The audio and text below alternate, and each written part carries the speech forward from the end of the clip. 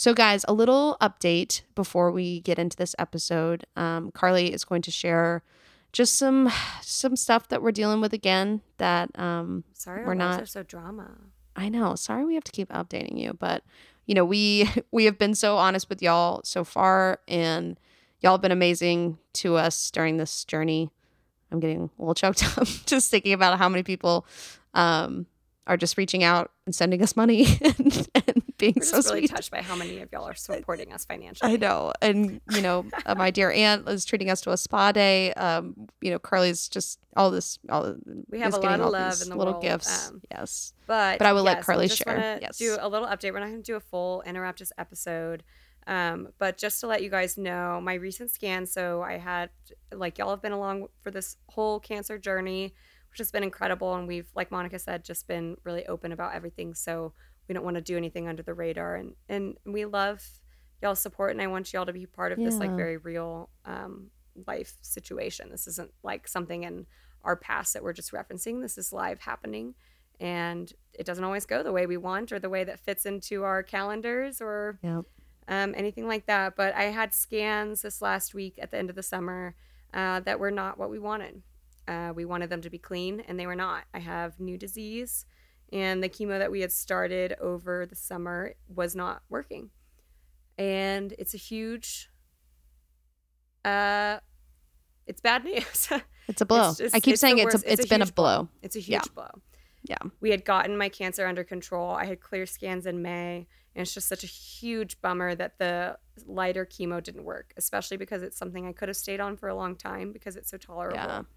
So it's really a big blow, but it doesn't mean there's still a lot of options here, and we're going to get my cancer presence back to zero, back to a comfortable place to where we have time.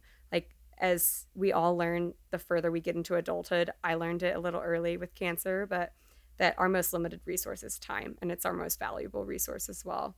Yeah. And all we're doing right now is just trying to buy more of it.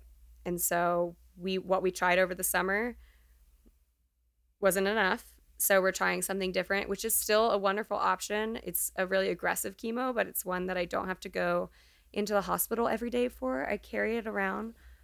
Y'all can't see because it's an auditory platform, but this adorable little fanny pack. We should name it. Have we named it? Well, I named it Fanny. Oh, Fanny. Yeah, okay. Very on point. I'm going to embroider her. Yes, yes. So I'm going to make her cute. I do like 2 weeks on, 2 weeks off. It's really great because I don't have to spend days at the hospital. So that's been really pivotal because, and I know this is boring, but I'm going to talk about it because it's fucking important to people, for young adults who have chronic health issues. All of the time that I took off from last fall from surgery and chemo, all of those like time opportunities and FMLA and things like that don't renew for another calendar year.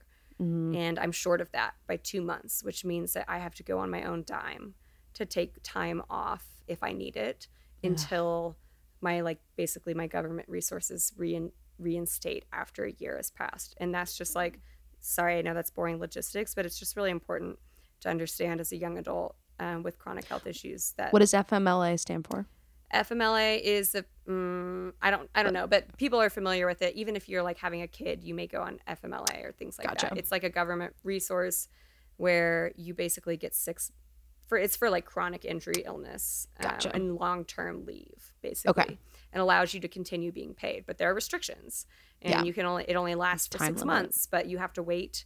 So it's particularly difficult for cancer patients, especially young adult patients who are deeply embedded in their careers, to get the appropriate amount of time off. But this chemo is going to allow me to do that, which is great, but it is a little bit harsher, so I'll be feeling a little ickier. Right now I feel great, and I'm past week 1. We started last Wednesday, and I'm still feeling awesome, mostly just fatigued, but some of the nausea and initial ickiness we were dealing with seems to have faded. Good. So I have high hopes that this will be something that's really tolerable. And all of my pain, so I was having back pain, all of the pain has receded, which means that my tumors are tumors. Are tumors. But they're shrinking, which means the pain is going away. And this chemo is, they call it the bullet. This is the when you need it, silver bullet. And so it's doing its job. My pain is going away. I've got family here who is amazing. I've got family and friends from afar who are amazing. And everybody's been really incredible. But this has been a little bit of a tender relapse. Yeah. As in, we don't want to make a big post and a big deal of it. I don't want it to be cancer again. I just want it to be that what we were doing was the wrong decision and we're changing course. Yeah, that's kind of how I see it too. Yeah. And thank you for giving me that update too, because as y'all know, like obviously Carly and I talk every day and we talk through several mediums, but I don't get all these details from Carly all the time because we don't want to talk about that. We want to talk about our podcast. And it's hard, particularly right now, like with this relapse, it's been really difficult news to break. Yeah. So we haven't been as forthcoming as usual with the details. So I'm happy to offer them now in a comfortable setting. Yeah. Well, thank you for that. And yeah, just if you're a praying person, keep the prayers up, keep the good thoughts and the vibes and all that. And, you know, just keep watching with us. And I hate doing life, but keep doing life with us. No, but for real. I mean, keep on this journey with us. Yeah. We love sharing it with you. It's not the journey we wanted to be on. It's not what we want to share with you. It's not the journey we wanted to be a part of this podcast. No. But we're here and it's been amazing and we've had some incredible support. And I just hope that what we talk about and this cancer experience affects anybody in a positive way. And I'd be happy that we did it. And I think we've had that confirmation. So I hope y'all pull out of it whatever you will, whether that's just like motivation to not hit snooze 12 times tomorrow morning or motivation to like go back to the office when that's been something that's scary for you if you've been remote, or just go to therapy. Yeah. I mean, I do want to tell this tiny story now that I've made myself cry. When we found out this news last Thursday, it was a little bit traumatic. I was like by myself when I found out. So it was really scary, but luckily I immediately had amazing people by my side. So I found out on Thursday that I basically had massive new tumors on my spine. And I had my stupid fucking 10K race booked for that Sunday. Yes. Which, you have to tell this story. As y'all all know that I'm a running monster. Yep. And will not stop for much. And so I had a meeting with my doctor that Friday that was basically about like, will I live? And at the end of the meeting, I'm literally like, so can I run this 10K on Sunday? And my doctor literally, shout out to her, she's a queen, started crying. And she was just like, Carly, you can do whatever the fuck you want. Oh. I mean, there's some, I took some liberties there. Yes. But she just was very emotional and was just like, if you feel like you want to do that, and she was like, if you are in pain, stop. Otherwise, if this is within your realm of possibilities, I am not in your way. Yeah. And so I ran my 10K that I obviously hadn't gotten to train for like I wanted. But I finished it and I ran every mile and it was really special. It's amazing. I got the sweetest photos of y'all and just the Clear Eyes Full Hearts. I wore my Clear Eyes Full Hearts t-shirt. Yes. And my friends made me this beautiful, we'll post it for this week's episode. Yeah. This beautiful Panther sign that was waiting for me at the finish line. And it was just really special to remind myself that cancer cannot take from me without my consent. Yeah. And that I was still able, and like obviously my time was not great, but I was not last. I was like perfectly competitive. But I was really satisfied and happy that I pushed through so much on that day and that I get to go into this like next new phase of chemo with that like strong reminder just that I'm in control. Yeah. So. Like, and it's so cool that you did that at the kind of the top of this next kind of chapter. You know, that set the tone. I knew it was going to be a fucking pivotal race. I was like, I will have either had good or bad scans, and I'm going to run my heart out either way. Yes. And once I found out that I could just like take my pain pills and go, I was like, I'm gonna just dope up, and I'm just gonna run. Rocky. I'm gonna run. Yeah. It was a little rocky. Yeah. But I was really proud of it, and that's just the sentiment that I'm gonna bring into this these next few months as we do this new chemo, which really seems to be working. So we've got lots of things to be positive about. We're calling them our little footholds. So come into your next day with a little more hope, because I know I will be. I love that. And we will see each other next month. I mean, we got to see each other very briefly. Yes, we had our brief reunion, which was amazing and super fun. And since I'm in escrow, which is a joke you'll hear in the episode. Yes, later on. But Monica's going to have to come visit and see my new house. And Monica and I'm sure y'all all agree, but we both deserve a spa day, right? Right? I think we do. We do. So we're going to be doing that. We'll keep you posted. I don't know why, but I keep laughing. You texted me the quote from Emily Gilmore. Are there twigs in your mud? There's twigs in mine. It's one of those weird random things that I just like cannot stop cracking up at. And you know how much I fucking love Emily. Are there twigs in mine? There are twigs in mine. Sorry, guys. Deep reference to Gilmore, but literally, yes, literal in the mud. Literal deep in the mud. Yes, we love you guys, and we'll keep you updated. Yeah. Enjoy this wonderful episode. It's a really funny one. We absolutely loved Todd Buenapape. Okay, y'all. I can't say it. It's such a good last name. Just let the episode proceed. Yes, you'll hear me struggle many more times with this last name. All right, please enjoy.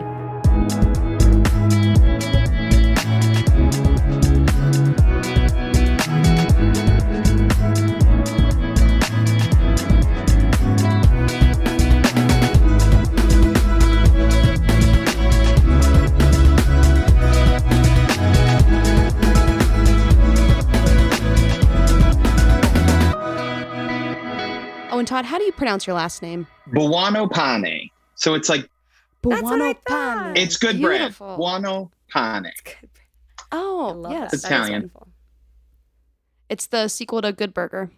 Good bread. Good bread. It's why I can't do a low carb diet. It's in my name. Yeah, right, exactly. And that's the only reason. That's the only reason. Okay, I'm going to take a quick pick. 1, 2, 3. Had to. You must. Also, the way the owl is shot behind him, it literally, like, it looks like he has wings coming out of his head, and then your head will move in front of it, and it looks like you. It's very dynamic over there. Yeah. Yes. And it looks like Mindy's wedding dress. So it all... See? It all connects. From the last episode. It all connects. Did you get that? What episode was that from? I'm off my game tonight. What is it? It was extremely obscure. It was the Sweeney Todd episode in the later seasons of The Office, and it was one of Andy Bernard's lines from Sweeney Todd. What line did you say? A line. It wasn't a line. I guess it was his improv. Literally, all it was it all connects. See, it all connects. I know exactly what you're talking about. I know exactly what He's you're talking about. He's trying to cover up his phone ringing on stage. Yeah. I silenced it. I've closed its beak. I've closed its beak. That is one of the episodes. There's like a few episodes in the later seasons that I try to tell people. I'm like, you have to watch it because a lot of it is trash, but the stuff that's good is really good, and is really good. You know what? Even a bad Office episode is better than so much other TV. That's how I feel about pizza. People are like, "Oh, that pizza's trash," and I'm like, "It's still still pizza. At its very worst, y'all. It is pizza." Yeah, at the very worst, it tastes like a saltine with sauce and cheese on it, right? Yes, which sounds dang. Yeah, delicious. Right. Well, guys, we just have a few housekeeping, literally one fact check, and then we're going to get into this Mostly because, and maybe this is an apropos part of housekeeping, y'all, we're, or at least I can speak for myself, mildly mentally and physically unprepared for the recording of this episode. And I would just like to preface with that. I got into town late on Monday. You sure did. I was busy with work all day. I bought a house and am, behind. Sorry. Great. Okay, so big news, guys. Today is Friday, which is our 1-year anniversary of this podcast. And our birthday present is out to you. Yes, we gave y'all a birthday present to us. For our birthday, because that's just how we are. That makes sense. On Spotify, Apple Music, wherever you listen to music, we have a cover of Deviltown. That we did in-house. Y'all, Monica and I, Monica wrote it. We dropped a single. I didn't write it. Or well, I mean, I arranged it. The arrangement. Yes.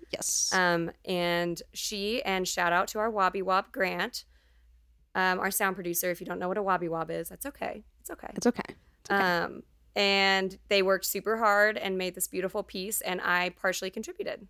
And it was super fun, and we're really excited. And we will now, this will be the first episode that you now hear our cover of Deviltown at the end of every episode. Yes. Are we going to do it at the end of every episode? I think we should. We fucking re-recorded the song.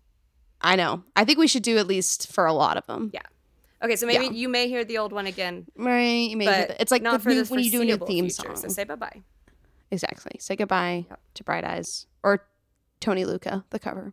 But let's listen to a little bit of it now, just to give you a little taste, and then you can listen to the whole thing. And I'm going to crack my wine bubbly in celebration. Perfect. I promised Monica I'd get slightly tipsy for this episode to make up for my unpreparedness. All right, here we go. I was living in a devil town. Didn't know it was a devil town. Oh Lord, it really brings me down about the devil town. And all my friends were vampires. Didn't know they were vampires. Turns out I was a vampire myself in the devil town.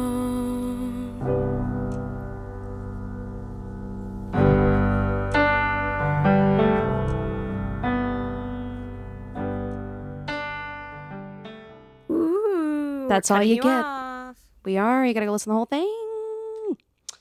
But you can find that on Spotify.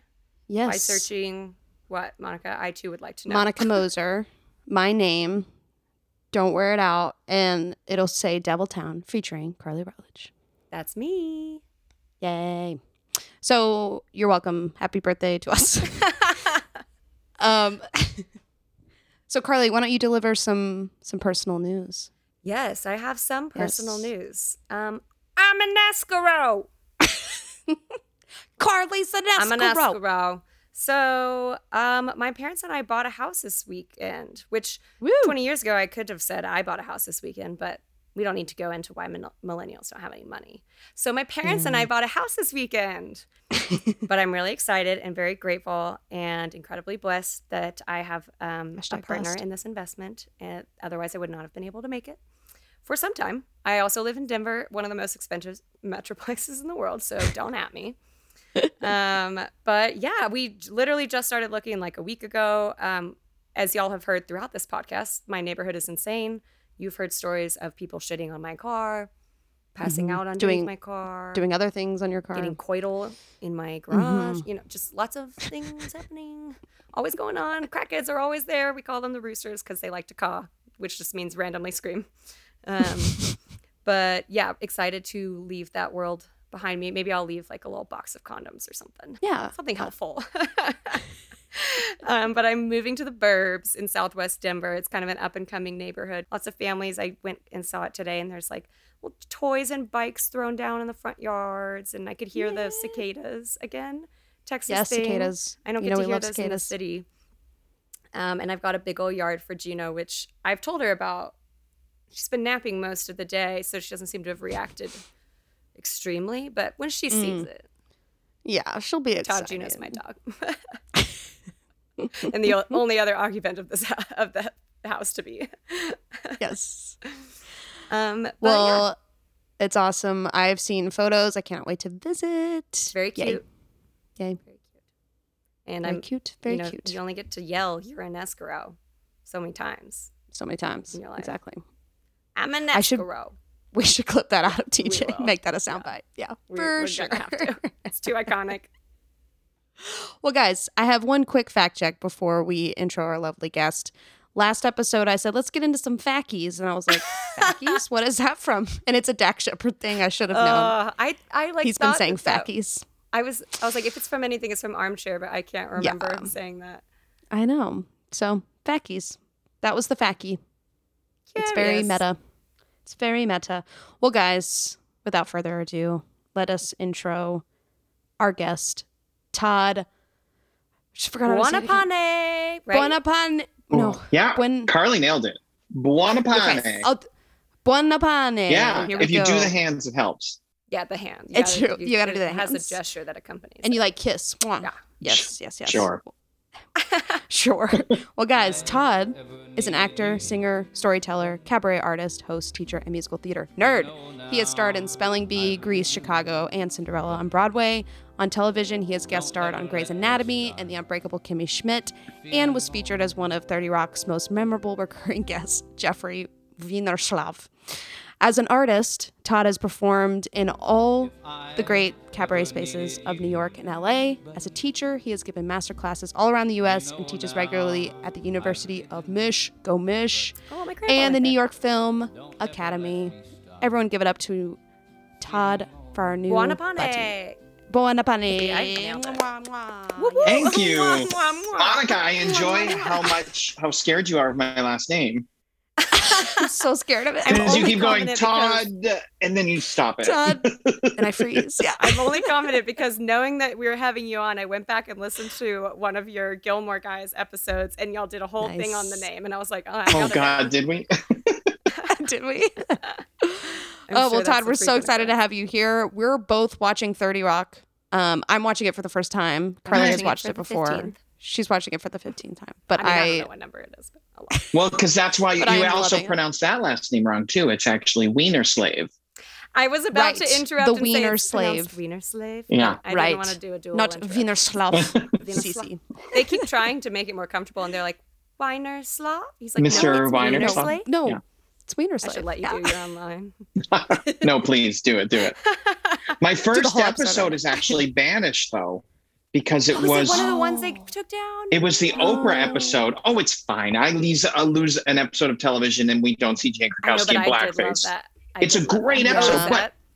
It's a great episode, but because I Yeah. appear to be the mediator when Jane and Tracy are fighting over whether it's hard to be a black man or a Yes. woman.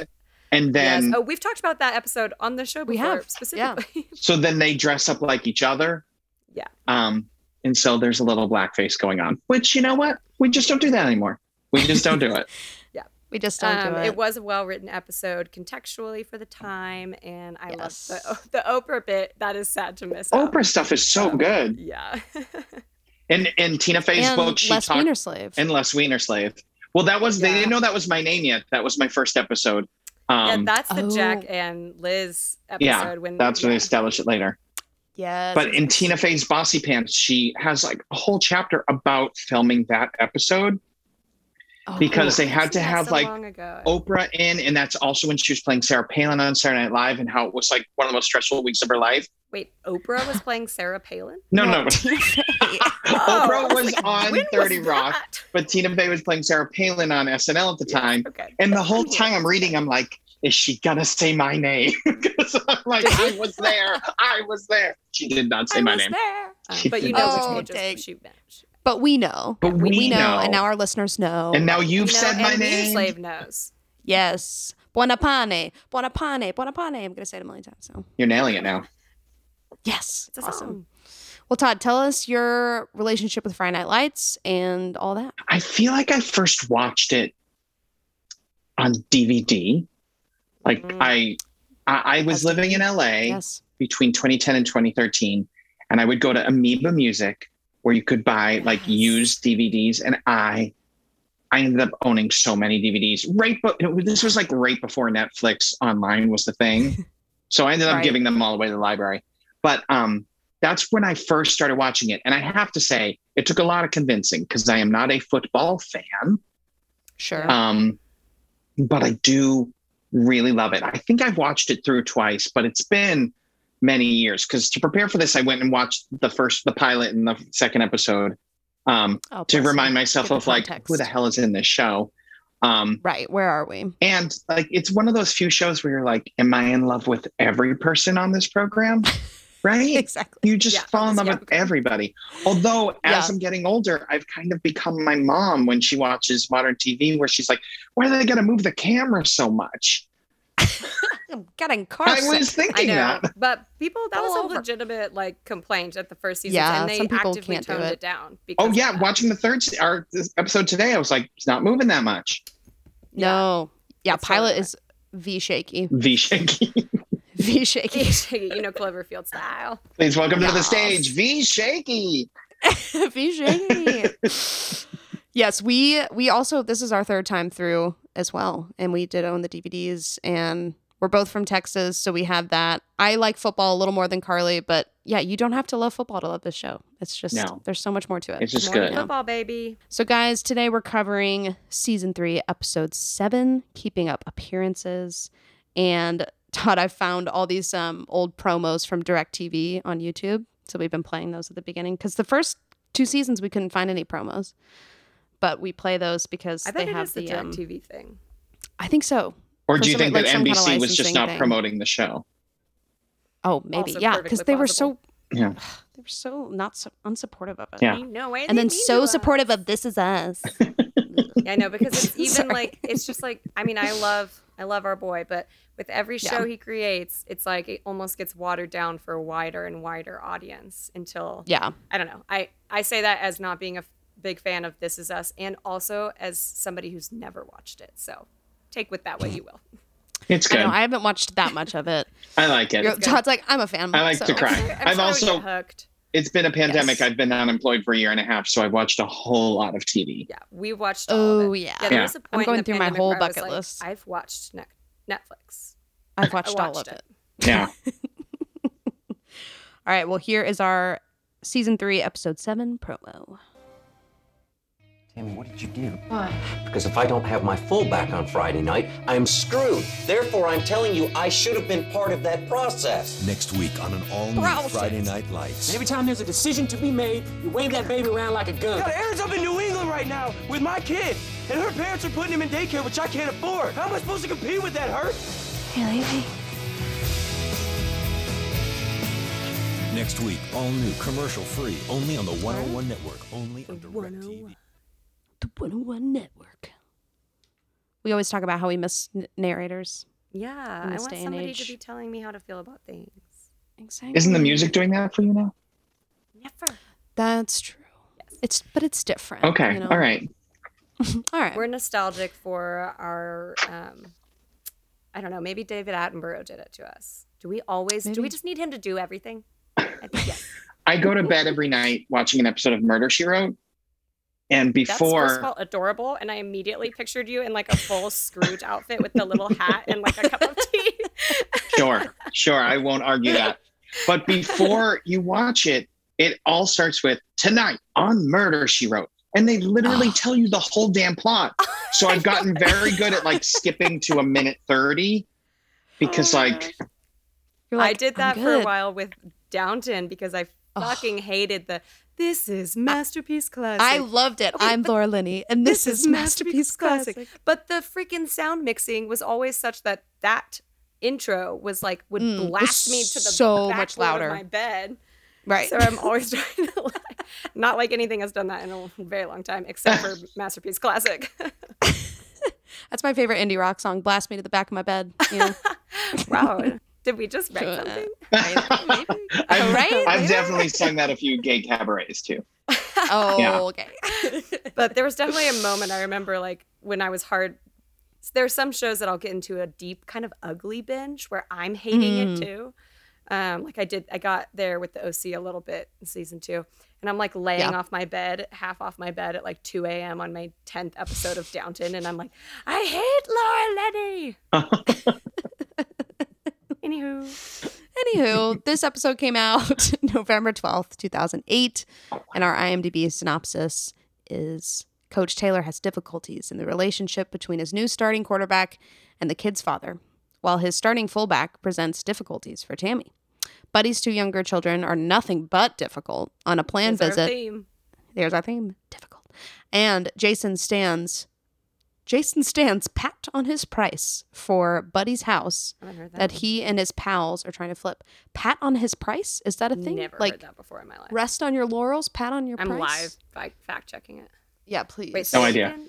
Stand. Pat, like PAT, pat on his price. I mean, it doesn't need to be Price. Maybe I'm thinking it's like he's like. Well, the predicted text when I type into Google, stand pat on his back, shoulder, head, son, and debit card. Pat on his debit card? What? We will never know. So it's a mystery. Pat on his price.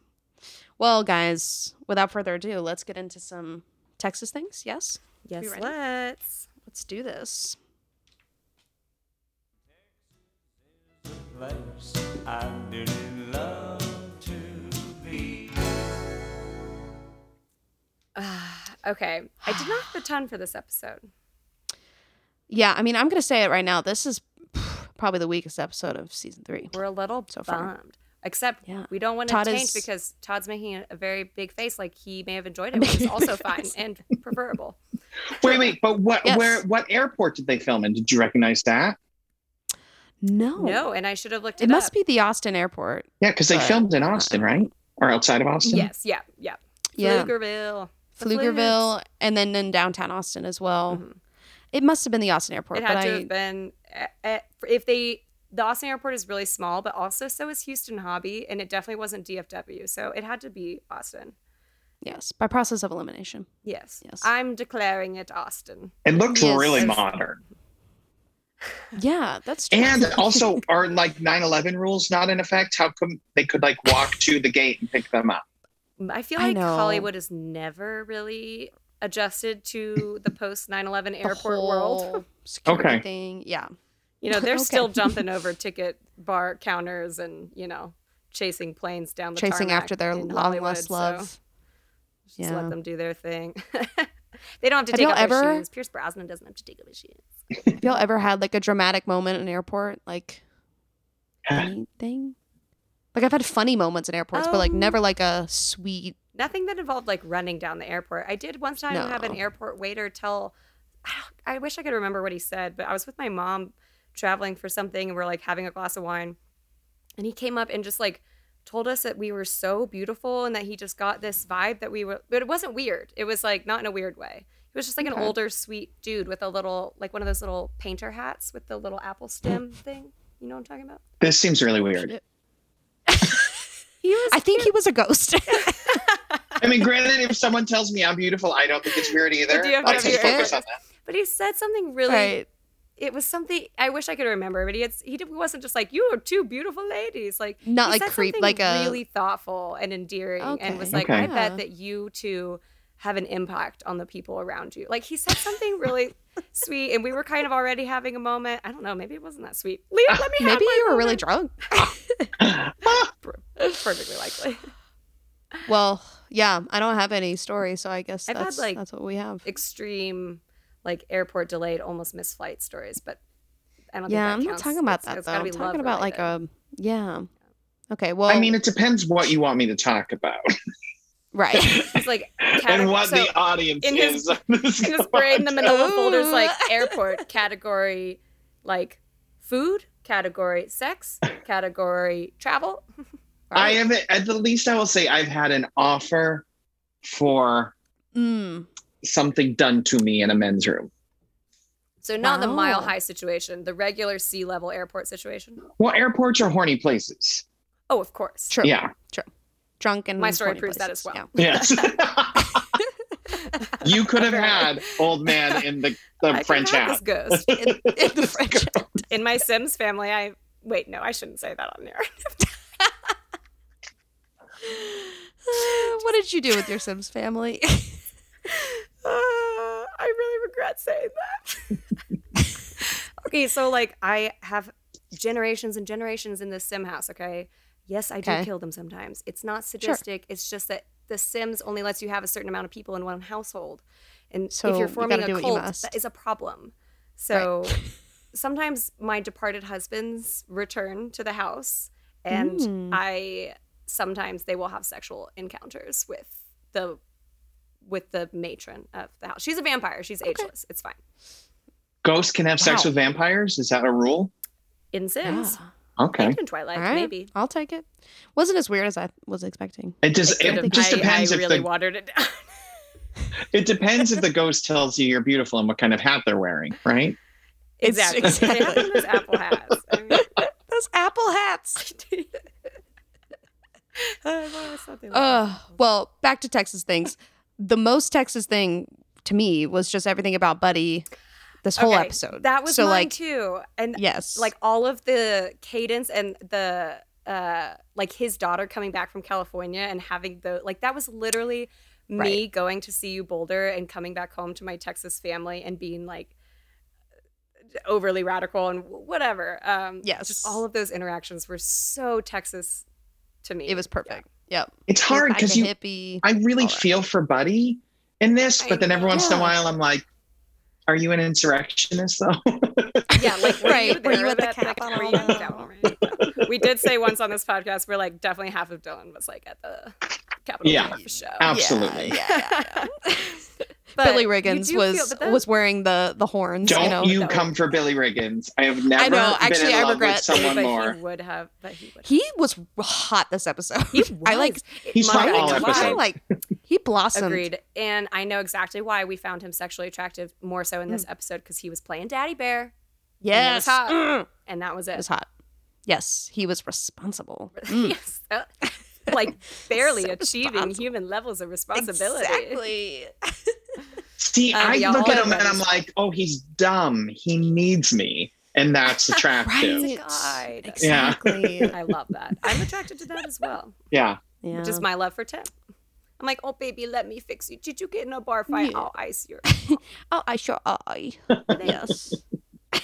Well, speaking of Billy, he had a shirt that said everything's bigger in Texas. So that was my other right. I did not write that down, though. Yes. Yeah, I mostly just wrote down all of the Buddy stuff. And I just in general, feel like we need to discuss how much I loved him throwing the steak into the woods. Okay. And then, the way he says coyotes. Only people in Texas say coyotes, I feel like. That's a Texas thing. Everyone else says coyote. Yes. Because that's how you say that word, coyote, I'm right? sure that's how coyote. I'm from the Boston area.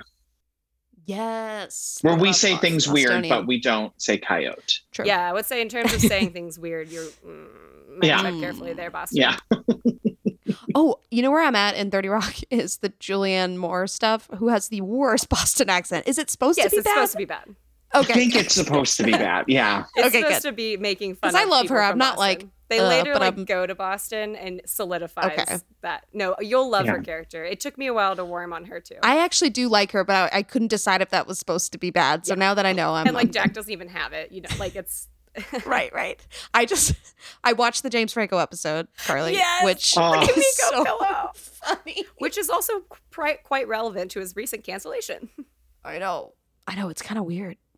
I'm not surprised. But honestly, I was bummed because the way you talk about Billy, like James Franco Carly was in love with James Franco. Like I was too, but you were like we've been day one. Old, yo.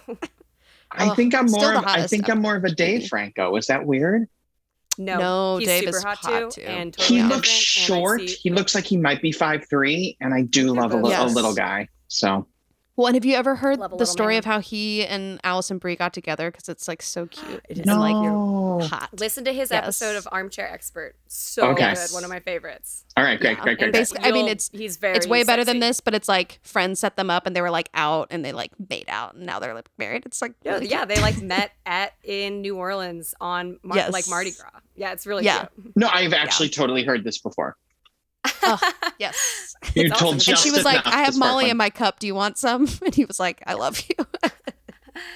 But she's awesome too. I love them. I love Alison Brie. Oh my gosh. Them. I ship them so hard. Yeah, you nailed it. Really quick, go back to the James Franco episode. So I thought the James Franco stuff was really funny, but honestly, the part that made me laugh so loud in my bed by myself with the lights off was when they break into Julianne Moore's house and Kenneth keeps taking pictures of himself on the computer and he's like, I made it the screensaver. It's like, how are you even doing this? So funny. Also, he's like, I can only make it through the mail slot if it's 3x4, but I can unhinge my hips. Right. 10 out of 10 up. All right. Great one. Well, do we have any more Texas things, or we want to move on? Let me see. Yeah, most of mine were the buddy related.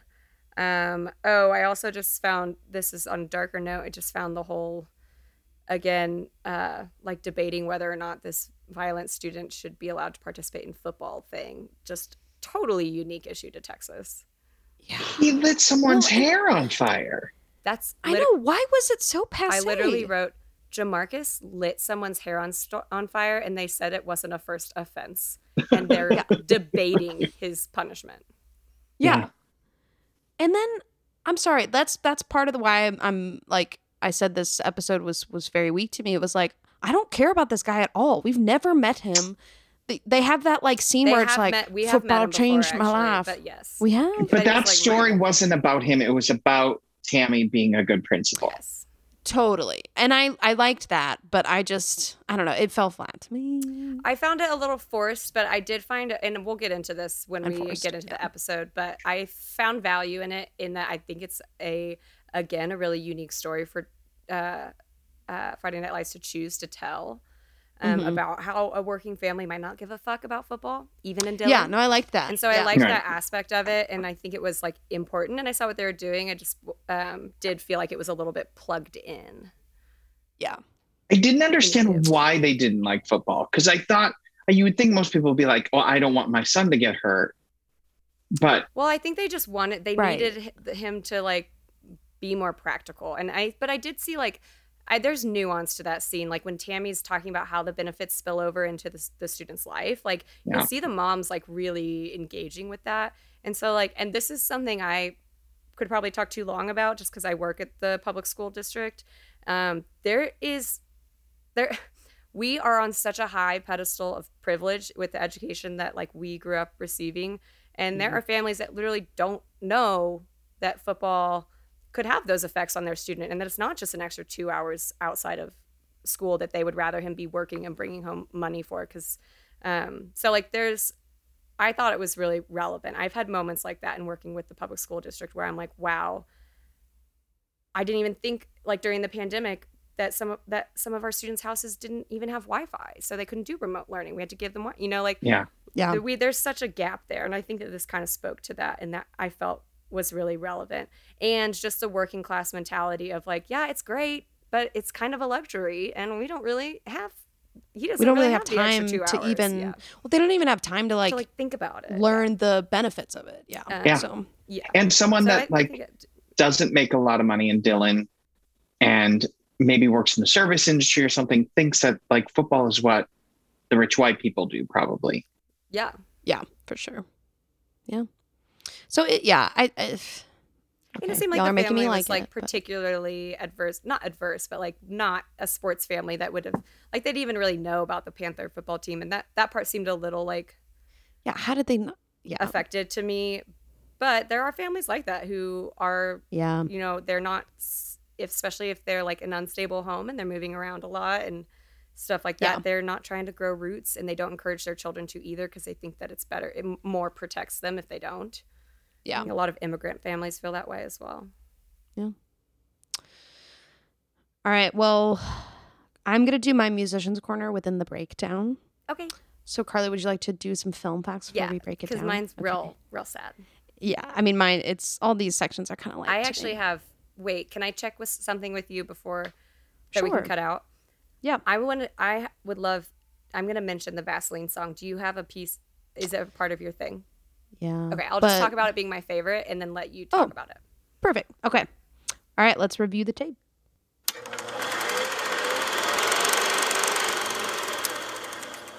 Woo! Okay, so for real this time, guys, I don't have much for you this week.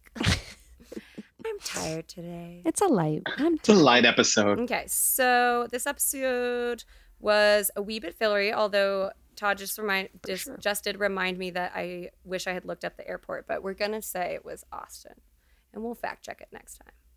But this episode, we'll put in the fackies. This episode was written by Brent Fletcher, which is a new name that I haven't seen on the writer's credits before, but it looks like he has done a good amount. Like he wrote a bit for Lost, and well, that was pretty much the big. Oh, yeah. And then some, Spartacus, but the TV show. But he seems like a capable. That movie is genius because I never know who the real Spartacus is. Michael Gary Scott. Yep. Boo. And then to stay with that same boring trend, it was directed by Chris Iyer, who I'm sure is great, but has very few credits to his name.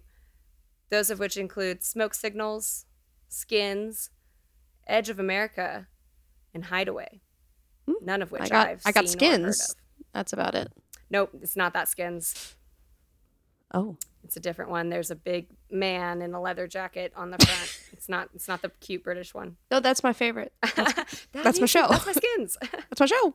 It's all about leather jackets. It's all about cow skins. Yeah, all about how they feel on your skin. Wow, okay. I'll watch it. And it's then, really niche.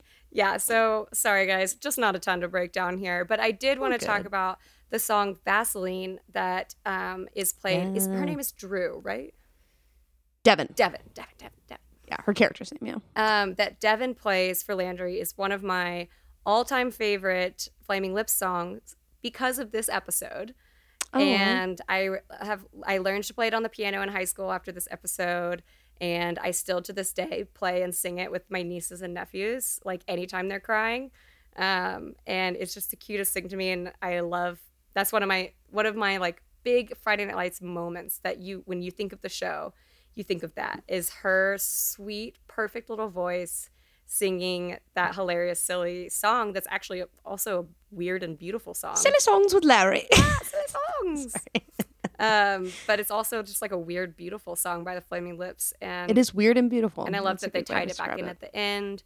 And it's just a quirky one that I, for whatever reason, hold very dear to my heart. And it's because it's a Carly song for sure. It's pretty on brand. I did not know it was a real song. I didn't. I know. Yeah, it's the Flaming Lips. Spoiler alert. I will talk about it in my section, and I did not know either. Go for it. So we all learned knew something of it new. because of this show.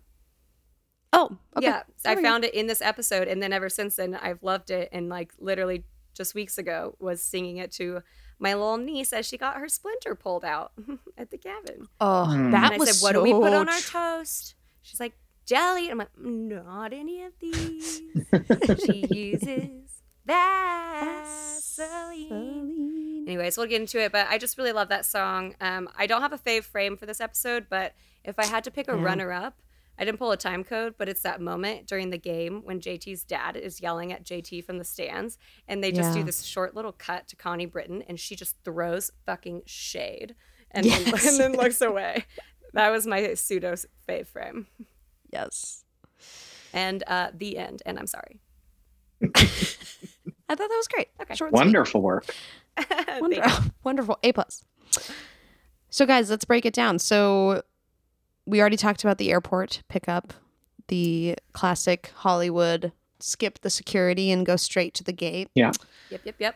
Like I just recently watched that episode of Friends when Chandler's going to Yemen, and I'm just like, everything that is happening. I'm going here to is Yemen. worst. I know. I need some shred of reality, y'all. Yeah, this episode started, and I was like, I don't remember any of this. Like, it was one of those episodes I didn't have a huge memory of. I do remember this, the football player storyline. But that maybe stuck out to me because I remember this episode for that song particularly. The only things that jogged my memory from watching this before were throwing the steaks, when Buddy threw the steaks, and Vaseline. Coyotes. Yes. Yeah. And I think those were because the two, like, Landry strongest... kissing Devin, that's something that I remembered, of course. Yeah. Well, and those were like the strongest storytelling through lines of the episode for sure. Yes. In my opinion. Yep. And then we have the Taylor and McCoy. Oh, there was dinner. one thing about, sorry, before we move on, when Buddy's picking up his kids, just like just like one of those little Friday Night Lights nuances that adds like such depth and human relatability to the show. Classic father-daughter moment when he's hugging her and she's like, "Oh, Dad, you're all sweaty." And he just laughs and he's like, "I'm more sweaty than I normally am." Just walks away. I'm like, that is such a funny dad-daughter moment. Yes. And then when he tells her she looks like a hippie. Yes. That always hits me too, because I'm like, if my dad had said that to me, I'd be like, fuck off, Dad. What is that? Fuck off. I'm a liberal now. which was pretty I'm much, a liberal now.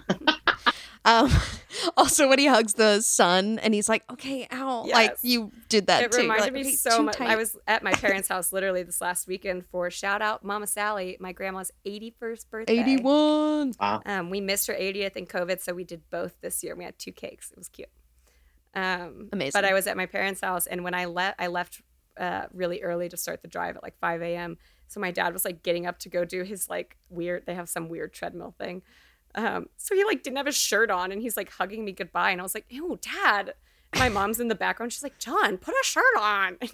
And he's just like, I don't care. I was like, I just had that like dad-daughter moment, not just 2 days ago.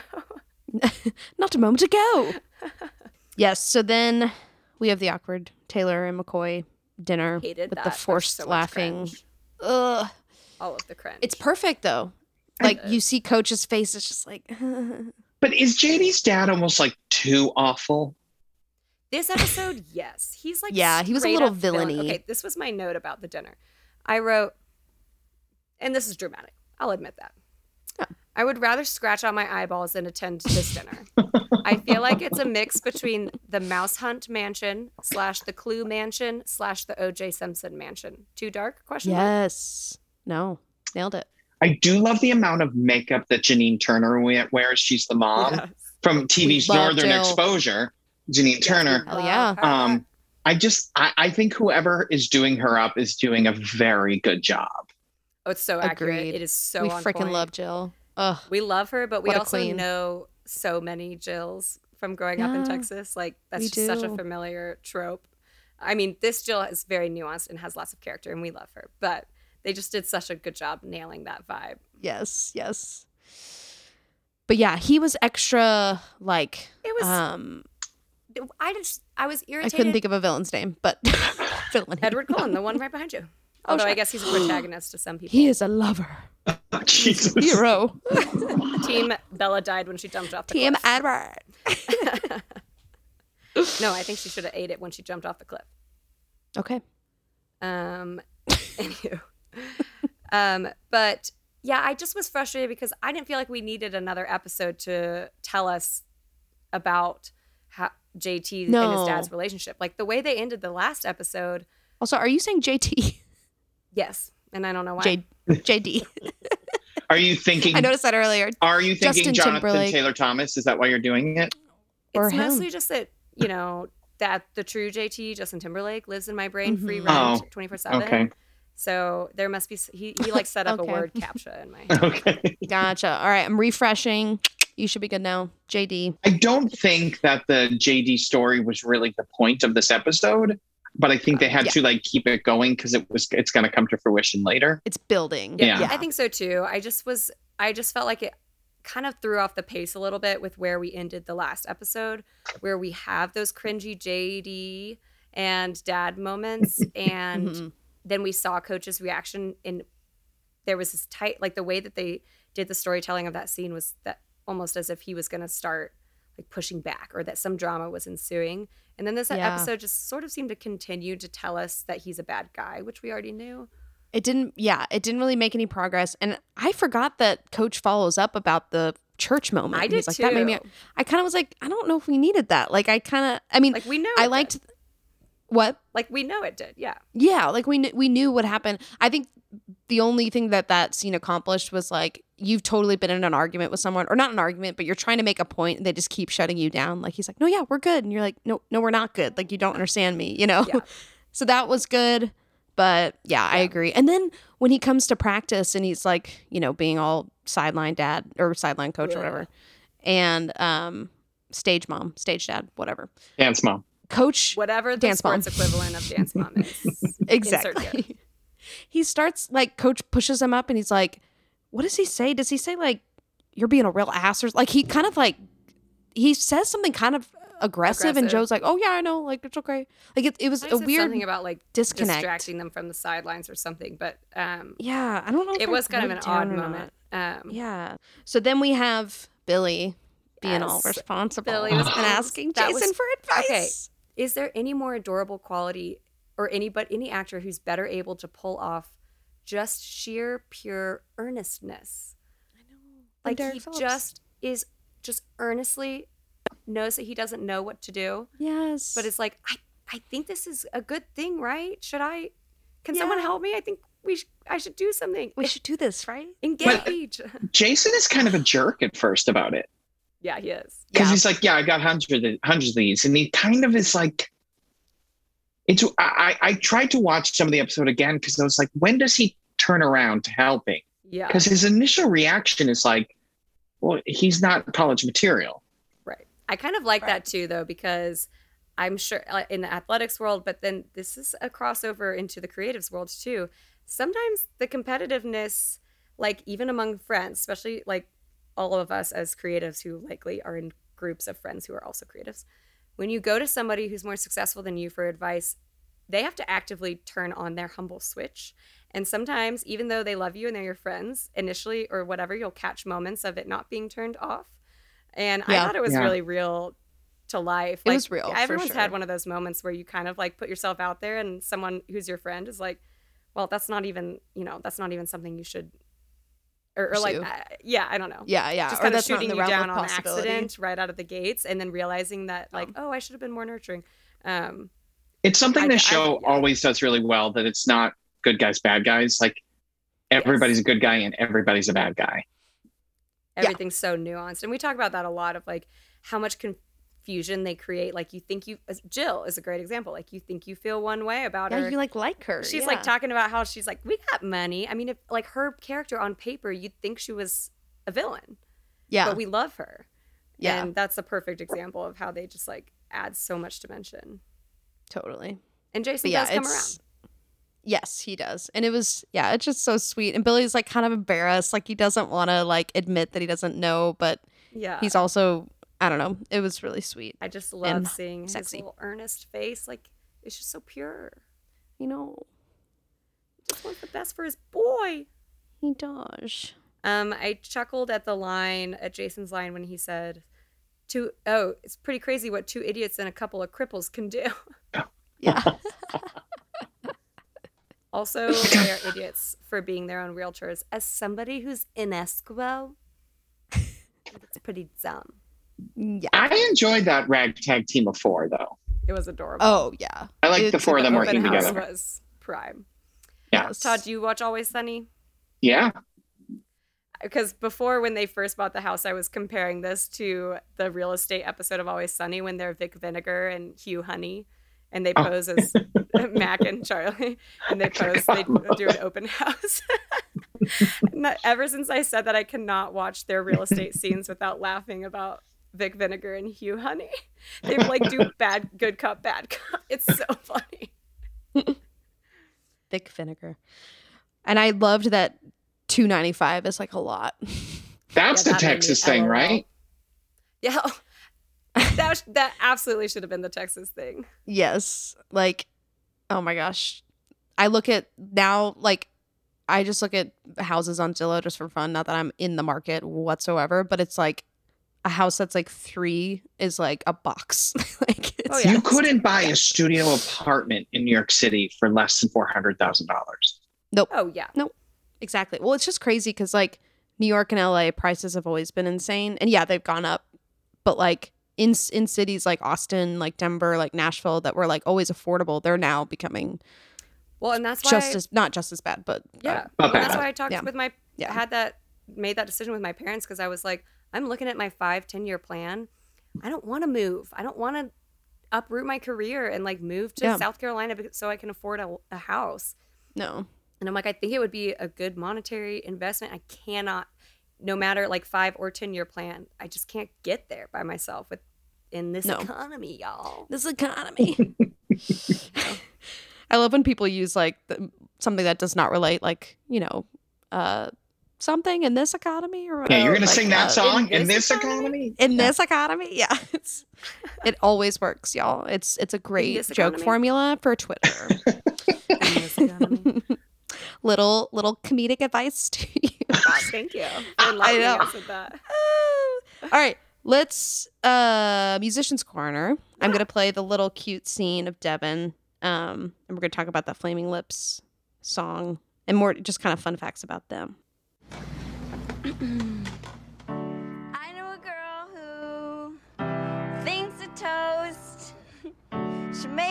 breakfast.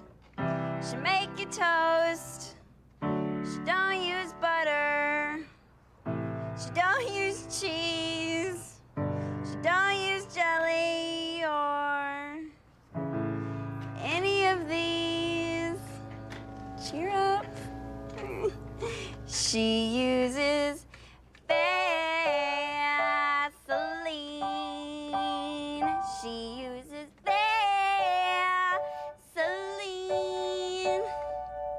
I thought for sure that would cheer you up. This whole emo thing you've got going on. It's okay. But will you give me a ride home tomorrow after practice? I will give you a ride after practice tomorrow. Okay. Thank you.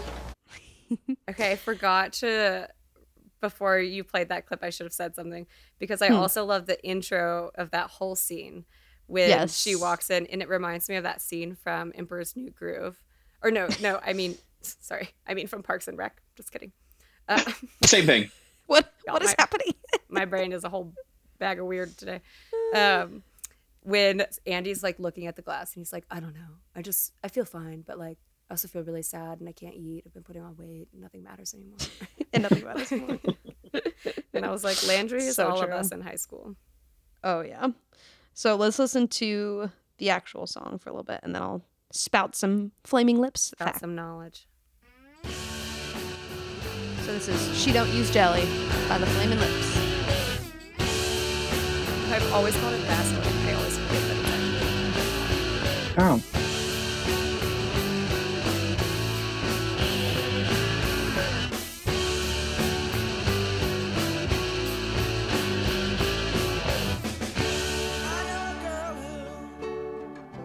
Thinks a ghost.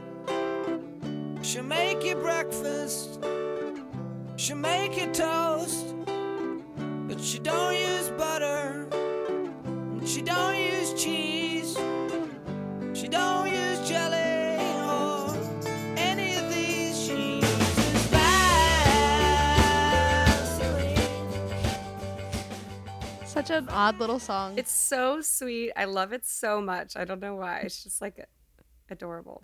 I am so taken by the way Devin sings, and I don't know if I don't necessarily want taken to be a good word, because I'm like, it sounds like she's laughing through the whole thing, right? But she also has this like weird voice where she's kind of like cracking the whole little time. yodely. Yeah. Yes. I think she did. I'm gonna have to live fact check this maybe, but I'm pretty sure she did voice work after this, like animated stuff. Oh, I can see that. I mean, she's fascinating. Her voice, it's one of those like, it draws you in because it's just like kind of weird for no reason, and it was perfect for this song. Yeah, I agree. It's one of those voices where I can't decide if she's like good or not. But I mean, my biggest pet peeve is hip singing, which is like the thing when like people do that. Just so she doesn't do that. So I feel like it's just weird on its own. So I can support that. You know, she's not trying to. But listening to the Flaming Lips, he's a little cracky wacky on it too. Yeah. So I wonder if she's trying to sing like him. And she's like trying to make him laugh. She's trying to make him laugh. She's like, it's kind of like a stand-up thing. All right. She does have a cute, like I agree with you. Like it's kind of a funky voice, but I thought it like meshed with that song in such a perfect way that it just had a weird appeal to me. I even wrote a note. I said, this was later on when Landry kisses her, but I wrote, oops, now I've lost it again. Oh, I wrote, I think they'd be super cute together. A perfect monotone couple with little monotone babies. Oh, I know. I'd be like, gaga. I guess I also want to say that her voice is like good and realistic for what a high school student might sing like. True. Because if she was suddenly too good, we'd get really taken out of it. It'd be Glee. Yeah, it just wouldn't work. Please don't be Glee. So do everything in your power. Don't opinions flying out of me now. I have a lot of them, mostly negative. I obviously have so much to say about the show, but do I still listen to Glee class versions of songs all the time? Hell yeah. I'm going to tell you a very musical theater story. So my friend who's a pianist was the accompanist for some Broadway auditions. And someone came in the room and they, gave their music to him and then got in the center of the room and said, I'll be singing Don't Rain on My Parade from Glee. No. And the director said, go back in the hallway and do this over again. Yes. So she comes back in and she's like, oh, I'm sorry. So stupid. I'm singing Don't Rain on My Parade from Funny Girl, which is, of course it's from Funny Girl. I love Julie Stein. I'm a big fan of hers. Oh, but they said hers, the person said hers, Julie Stein is a man. And so the director's like, no. And you're done. You're done. You finished. Oh my God. Oh my gosh. That's hilarious. That's all. From Glee. So there'll be like 2% of your listeners that'll be vaguely interested in that story. That's okay, Todd. That's like honestly, whenever I make weird like Lord of the Rings and Aragon like crossovers. But we recently had on a guest, shout out to Kim, because she was like, oh, by the way, I'm one of those people. Whenever you do those weird jokes, I'm in all of those cult fans. And I was like, yes, the one person. The one person. Who understands my Lord Denethor jokes. Yes. No, yeah. I was with, I went to a wedding in Fort Worth a couple weekends ago and was with a lot of musical theater people. And there was like Chris Molina, shout out, and his girlfriend who were not musical theater. And I kept having to translate to them. Like someone was like, oh yeah, that is my favorite JRB musical. And I was like, Jason Robert Brown, like was just like trying to, and they're like, is that when we did BTP? I was like, Broadway Theater Project. They're like, thank you. No, that'd be helpful. I actually, it's funny that you mentioned that her voice sounded funny to you because it really, like it did to me too, but it really resonated with me. I loved it. I even wrote a note. I forgot that I wrote this. Oops. And now where did it go? Oh, I just said, I literally want her to be the voice inside my head. There's something like really calming to me about like the way she exited the room in that scene. She just like kind of kisses him on the head and she's like, cheer up. I like her energy. Tomorrow's another day. Okay. Well, then I am here lazy like vibe to fight you. Because she should not have kissed him. Yes. She is allowing Landry, no, even the first kiss, because he would not have kissed her the second time. Yes. Yeah. That may. I agree. So look, as someone who is a homosexual, I literally, when I was 14 years old at theater camp, a girl wanted to be my girlfriend. And I had already decided that I liked boys, but I was like, whatever, she's nice. And we walked around for a while. And then she grabbed me and kissed me. And I pushed her away from my mouth and said, I'm gay. I've never said that out loud before. Oh, I just got chills. And I've always felt bad about that. But I didn't make her kiss me. Yes. Like she made Landry her experiment. You didn't establish some like facade trust bond. Like, I mean, because if she had said to Landry, hey, I think I might be a lesbian, but can you and I make out? And I want to see if I like boys. He probably would have done it. He's a nice guy. Yeah, I'm sure he would have. And horny. But again, this show is about good people making bad choices sometimes. So, okay. That's true. I forgive her now. No, but I think that's a good perspective. But also we can give her a little bit of benefit of the doubt. We don't know like how out she is. And maybe she is still wrestling some feelings. But she does seem pretty confident though. She talked about her sexuality. I know. So. She was like, I'm a lesbian. Like that's decided. Yeah. So in that front, I'm on your side. But it was tricky. I thought that was like weirdly physical for a high school friendship. That was like, too much. I wouldn't have done that. And I had close guy friends. Even to a guy that I was interested in. Or if I did, I would have expected like a text from them later that night and being like, hey or like trying to make out with me or something. Exactly. I love that your text message has a range. Hey. Hey. That's just how I picture when you get those dude texts. Hey. I know.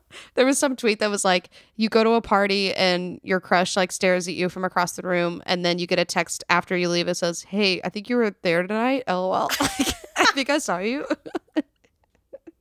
Like, okay. It's so true. Also, Todd, I had my first kiss at theater camp. So ding, ding, ding. Oh, wow. I wish mine would have been at theater camp too. Did you kiss a gay boy? Straight Monica, boy. Well, okay. No, wait. Well, did I kiss a gay boy? Wait, I thought one of us had that in our history. Was it me? Oh, I went on a date with a gay guy, but I have not kissed a gay guy. No, I've kissed a bi guy. Sorry, I'm going back. I've kissed a bi guy. My first middle school makeout, he told me he was gay. Oh, wait, and then 4 years later, he became the biggest crack dealer in Fort Worth. He did not get TBS. It was a or something. I hate that you remembered that. Yeah, I was there. I know. I just try to block it from my mind. I assume everyone don't else worry. does I'll the cut same. all. Monica remembers the name. Carly doesn't remember if it's her life or Monica's life.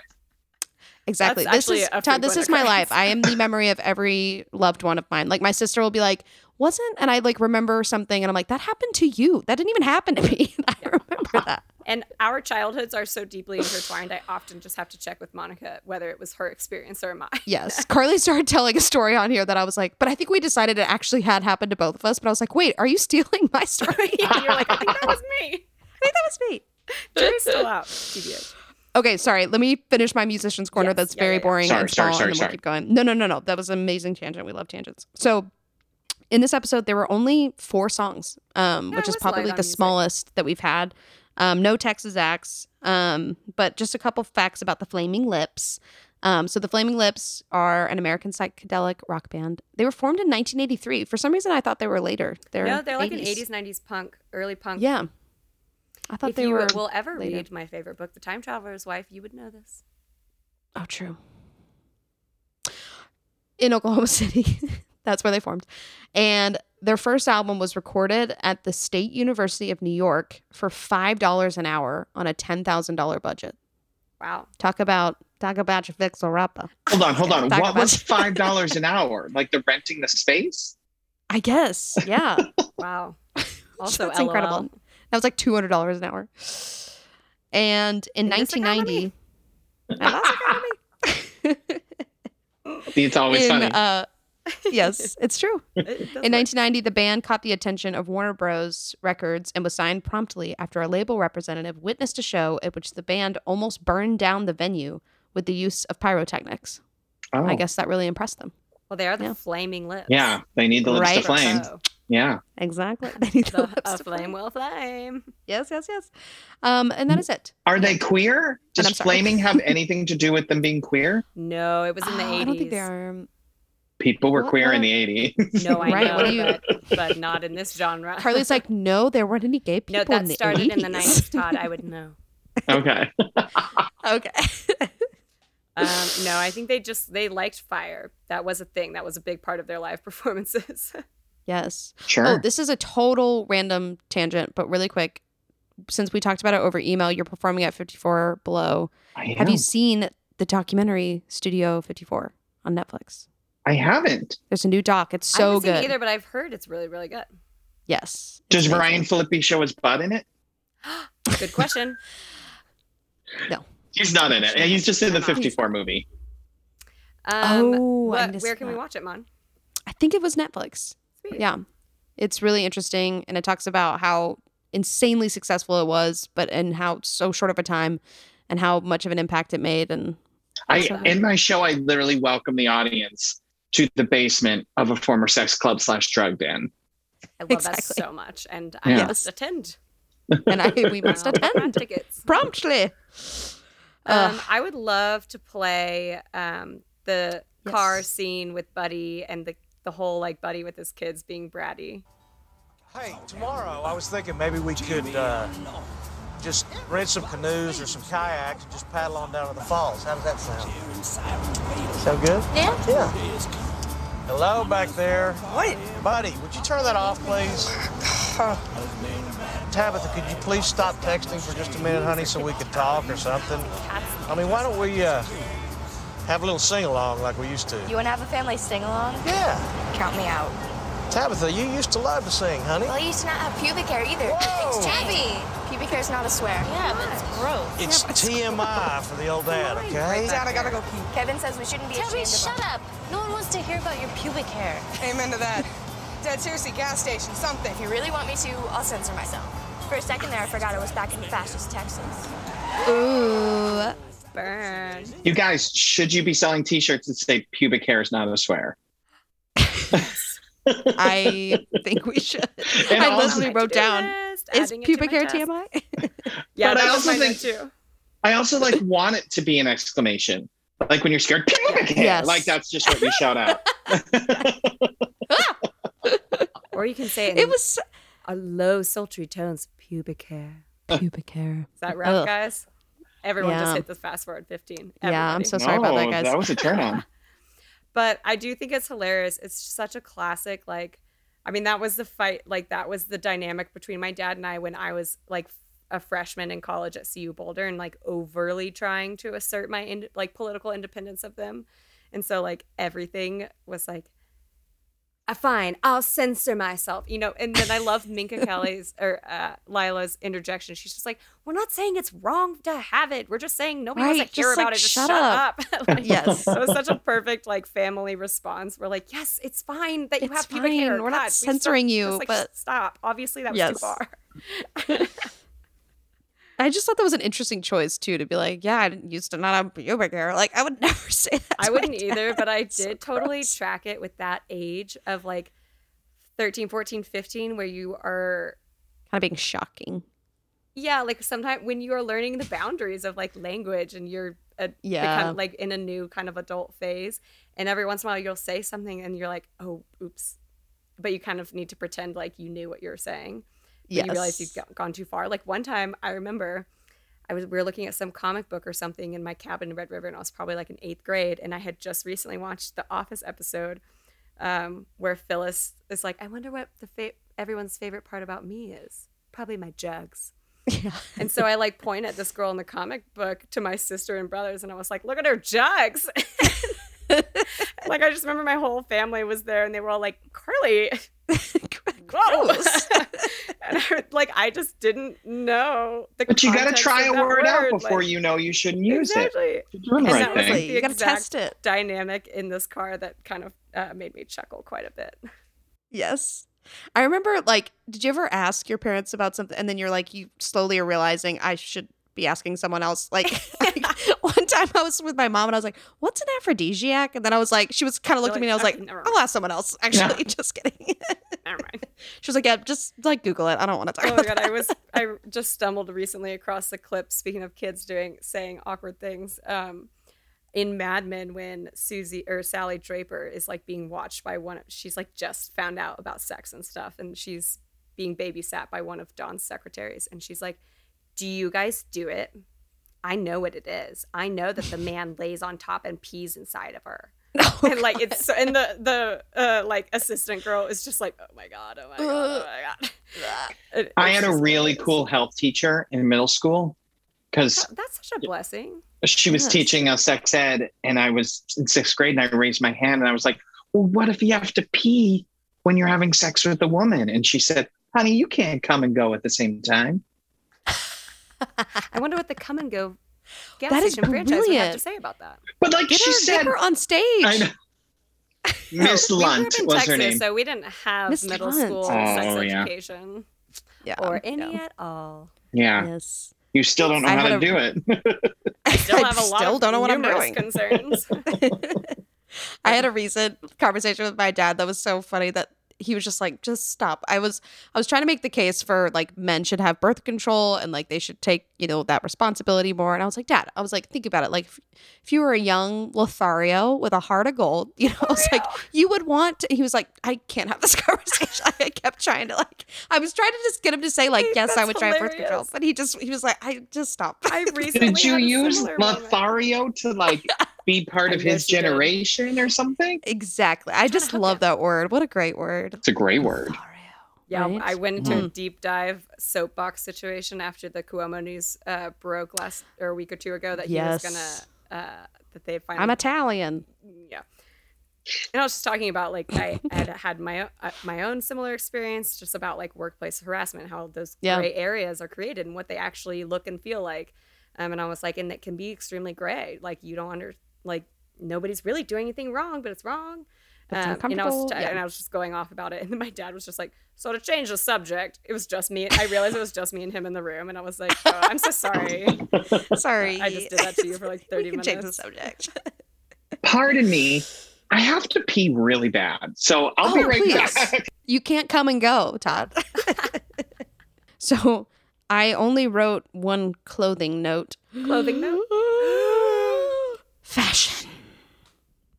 I dedicated a section and all I wrote was cute hoops. Talking about Devin's earrings. I thought that I really didn't have many distinct fashion notes. I just thought that all of Tammy looked cute again. Always. She had some great little principal outfits, but none that super stuck out to me. And we didn't really like see anybody in a unique environment. Like everybody was kind of in their regular day clothes in this app. Yeah. I have to say, I really love Tyra's hair in season 3. She's barely in this episode. She's like working at Applebee's or something like that. Yeah. But that hair, it's very, very of the time because nobody has hair like that anymore. I remember asking for it from my hairstylist where it's short in the back and really long layers in the front. Oh, it's really cute. I mean, she's stunning, so she could do anything with her hair and be great, but I like this hair. We agree. Me too, because we said season 2 it was too short, and now season 3 it's like the perfect length. She has arrived. And when she puts it behind her ears, she gets those perfect little Amanda Bynes moments, and it's just beautiful. Yes, and I love a Bynes bang. Love a Bynes bang. I did write a question for the group. Is camping boring? No. I don't think so, but I don't always love it. You know me in the outdoors, but you know me. I agree. I would never call it boring. Well, it depends because I feel like at a certain point you'd be like, is there Wi-Fi? You know, like, right. Can we watch something? Busy. I think if I went with my friends and we were just sitting around and talking and maybe playing a game or something, when you're with your family, I'm on Buddy's side most of this. The insurrection is Buddy. Yeah. Yeah. Yeah, if I'm 14 with my family, no. Yeah, it's going to be boring. But I felt for Buddy so hard because it can be fun. So like I live in Colorado. I'm big camping fan. I'm on the bandwagon or whatever wagon that is. Not bandwagon. Some negative connotations there. I'm also obsessed with Buddy's round body, skinny legs. Yes. He's in shorts this whole episode. Button downs are like a foot in front of his like jeans. He doesn't tuck them in. Okay, but can we please talk about how he leaves his family in the woods and is walking down the highway? That is what did it for me this episode. I was like, what the fuck is happening? And then Lila and him I was like, I don't care about this. That was too much. He would not desert his family in the woods. I'm sorry. I made a note. I have a pro and con. I agree. I was kind of like, wait, what are we fucking doing? And what are we maybe doing? That was when I went and got my tea. Yeah. But also I did note that, let's see, where is it?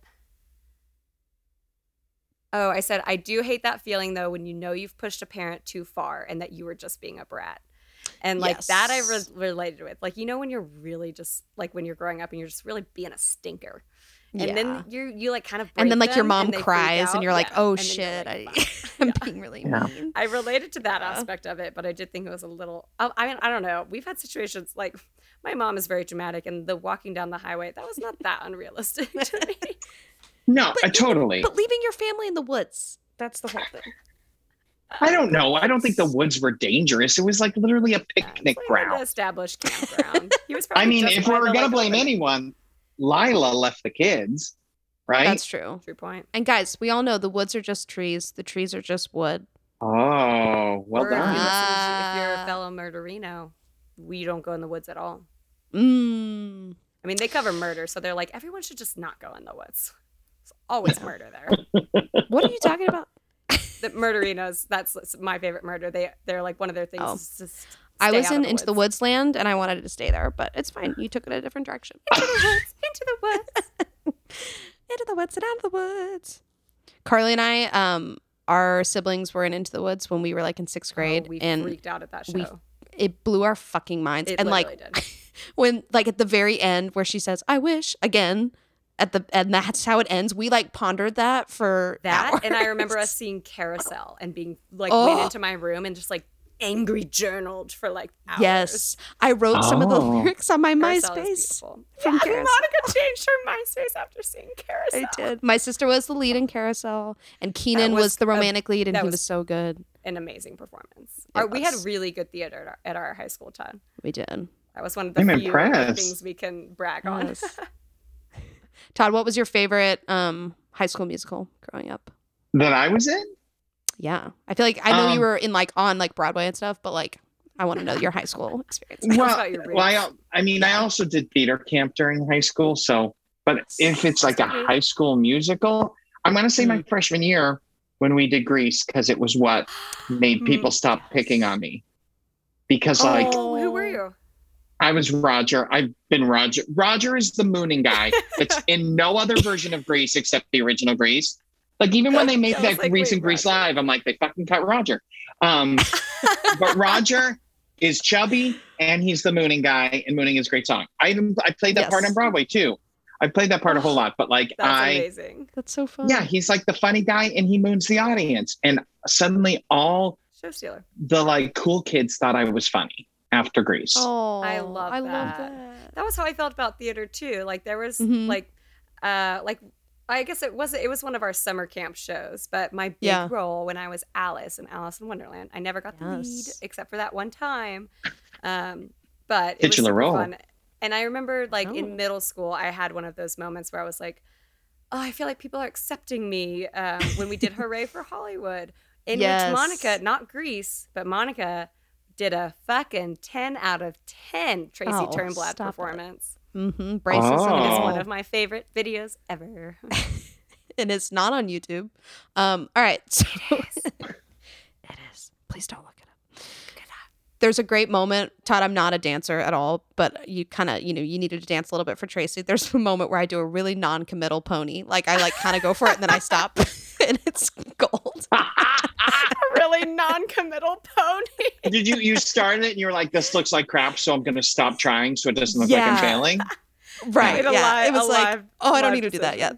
Yes. There's like videos of me when I was very little when I would like go to belt something and I'd be like, I'd like switch into my head voice in the middle of the notes. Yes. I would realize it's too high. Never mind. Yeah. Oh, man, y'all. I love it. What were we talking about? Camping? I could talk about theater for Friday Night Lights. Yes, we're talking about Into the Woods, Buddy. I'm already detecting this dynamic between the three of us, and I'm like, actively, we should steer away from those waters because I'm trying to fight it, but hours. I can't. I know.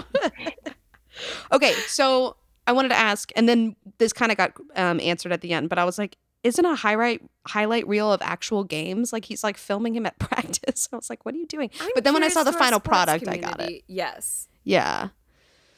It was weird. Yeah. I think you have to get whatever footage you can, Yeah. And I think they want to show, like, they might want to have this is how hard he's working in practice. Yeah. Yes. Right. And I did love he shows up hungover and he still gets it done.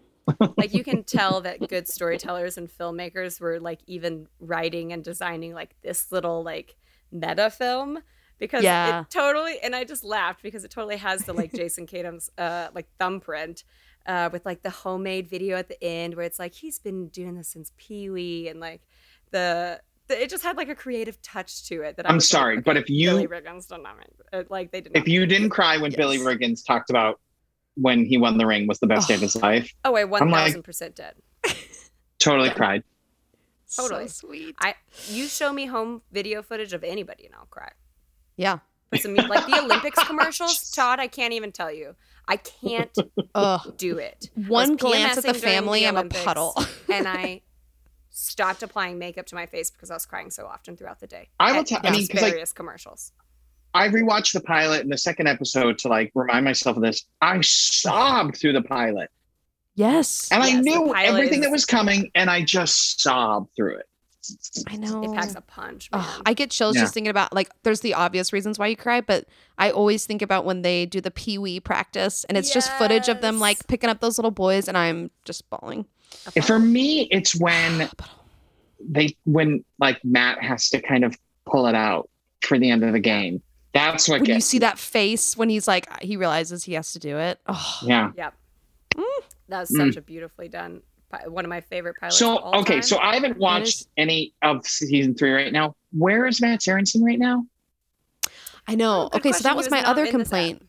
Yeah, because last ep, Matt and Julie came back together and it's so sweet and it's amazing, and then they just left them completely out of this episode, and I'm like, that was another reason why this felt fillery because Matt. I almost wonder if somebody like some of the actors were like, we're going on vacation this month because no, this is what happens. This show was not making money, right?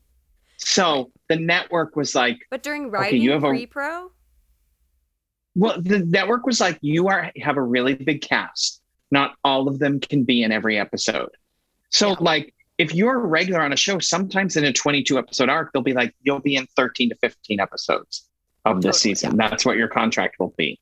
So I bet they all didn't. I bet like Cal Chandler and Connie Britton were the only ones that had full season contracts. Yes. Yeah, that's true. That is definitely true. I think it was just odd. It felt odd pacing wise, just because like the way that they picked up with the Eric and the JD Mr. McCoy stuff, and then the way they didn't address, at least in like a little like continuation form, the big like Matt and Julie getting back together was a huge development. Yeah. And I get that they want to draw that story out, but I was surprised they didn't touch on it at all. And I just wonder if something ended up on the cutting room floor, because the pacing just fell off.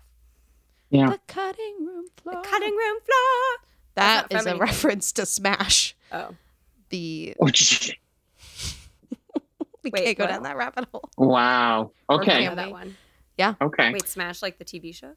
Yeah. Oh no, I'm thinking MASH. Yeah. No. Totally Smash different. was Very different. yes, Megan Hilty, who was in Wicked, and Wicked. What's the American Idol gal? Catherine McPhee. Bigelow. Catherine McPhee. Yes, Catherine Bigelow. Catherine McPhee, who's like You mean Nanny McPhee? Yeah. Nanny McPhee. That's who it is. Big nose. Yeah. Yeah.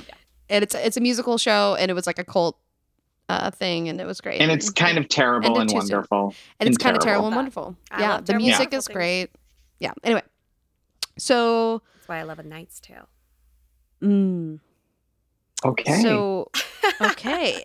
I would love to listen to, if we want, at 27, Flat, Landry whining to Tammy. I thought was a cute moment. I know. Two Yeah, let's talk about characters that. we haven't seen interact much before, so that felt really fresh. This was probably my favorite scene of the app, to be honest. I like that. Yeah. Except, I don't know if I want to go on this rant, but I feel like I have been told this, and I am still waiting for all the men to come knocking at my door. I know. I'm trying not to have a jaded response as well. Yes. And it's not like I was like, Clock I'm is repelling ticking, men. bitch. Can you help me, to a teacher? But like teachers would be like, oh my gosh, when you get to college. Or they're always just like, it'll happen. And I'm like, yeah, they're like, I'm like, will it? Time is ticking. Time is a ticking. To quote my cousin Vinny, great classic movie, by the way. My biological clock is ticking. I can't believe I just quoted that. I watched that for the first time in quarantine. Ugh. I've never encountered someone that references more than you. It's Monica and I both. Yeah, it's part of the show. Literally, there's nothing inside of my brain except for television. Yeah. The best And is when film. Carly makes a reference that no one has seen and just explains the whole thing. We're like, yeah, okay. Yeah, the difference between Monica and I is that Monica keeps some of her like more obscure references inside, and I feel the need to vocalize them, all of them. Exactly. All of them, all at once. Okay, here we go. I'm starting to feel like I have some sort of repellent that repels females Connie's eyes get really away and Totally. sends them running. I was in love with Tyra for a long time, and I chased her away. And then there was another girl, and I really chased her away. And it was a lot quicker. Here's the thing, and I know it's probably not very easy to see this here in Dylan, but you are at the beginning of your life. A lot of these football heroes around here, they're not going to get much further than this. But you are going to go to some great college. You're going to have a career that you love. And I'm telling you right now, women are going to flock to you. I know it's hard to believe, but that's the way it's going to work. You are a good person, and this is just the beginning. I'm right 100% of the time. You can ask my husband.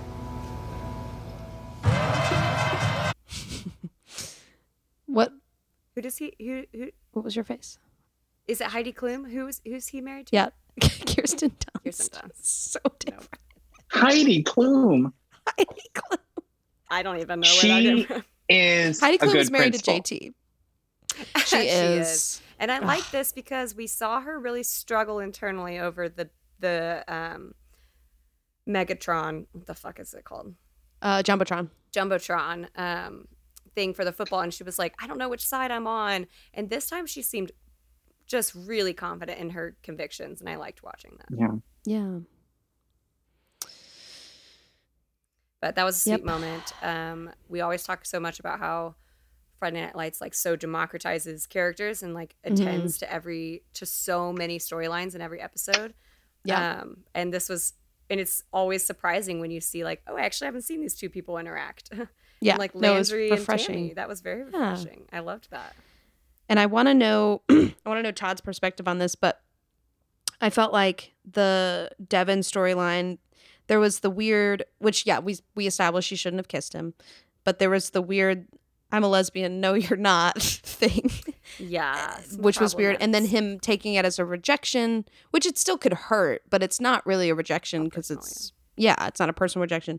So that was iffy. But I thought the way it ended was really sweet and pretty progressive, where Landry's like, it's okay, don't worry about it. Like their little band practice where they kind of like debrief about and he, it. Sings her song too. Yeah, and he seems very accepting and not judgmental, and so I thought that was sweet. But I want to hear, Todd, what you thought. I mean, like Landry's an outcast. He's been an outcast the whole series. So like when someone else is going to present to themselves that they're different and they're out of the mainstream, I can't imagine the person that they've created in the show would reject that person.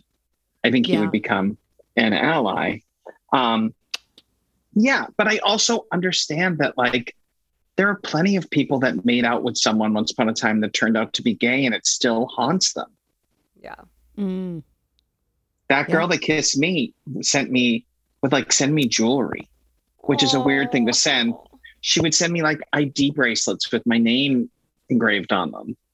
Wow. And I'd have to remind her, I told you I was gay. You're like, hey, we've discussed. See, what's funny is it's hard to quit me, guys. It's hard to quit me. Guys, I get it. When I went out with a gay guy, I knew he was gay. What was this? In high school. What? It was. We talked about this cousin that I met at Shakespeare camp that was being very flirtatious with me, and all my friends were like, "He likes you," and I was like, "Yeah, I'm pretty sure he's gay, but I'll go out with him." And then we went out, and then I had to kind of be like, and then he came out like a year later, and I was like, "Oh, all right." What was you had to be? What is that? Like I cut it off with him. Physical? Oh, okay. No, not just like we went to the movies or whatever, and then we were like going to go out again, and I was like, you know what? No, yeah. So okay. Yeah. So I you haven't didn't had that. say. You didn't say you act really gay. I think you're gay. No, I didn't. No, I didn't. Publicly shamed him. She started throwing garbage at him. I probably did. I probably did the it's not you, it's me. Let's be friends thing, and then when you just I did not send him jewelry. Comfortable and like, yeah. Then you overdo it, and like I have like a history with cancer, which is a whole nother fun thing. But like, it's one of those things where people feel bad about things they say to you all the time for no reason.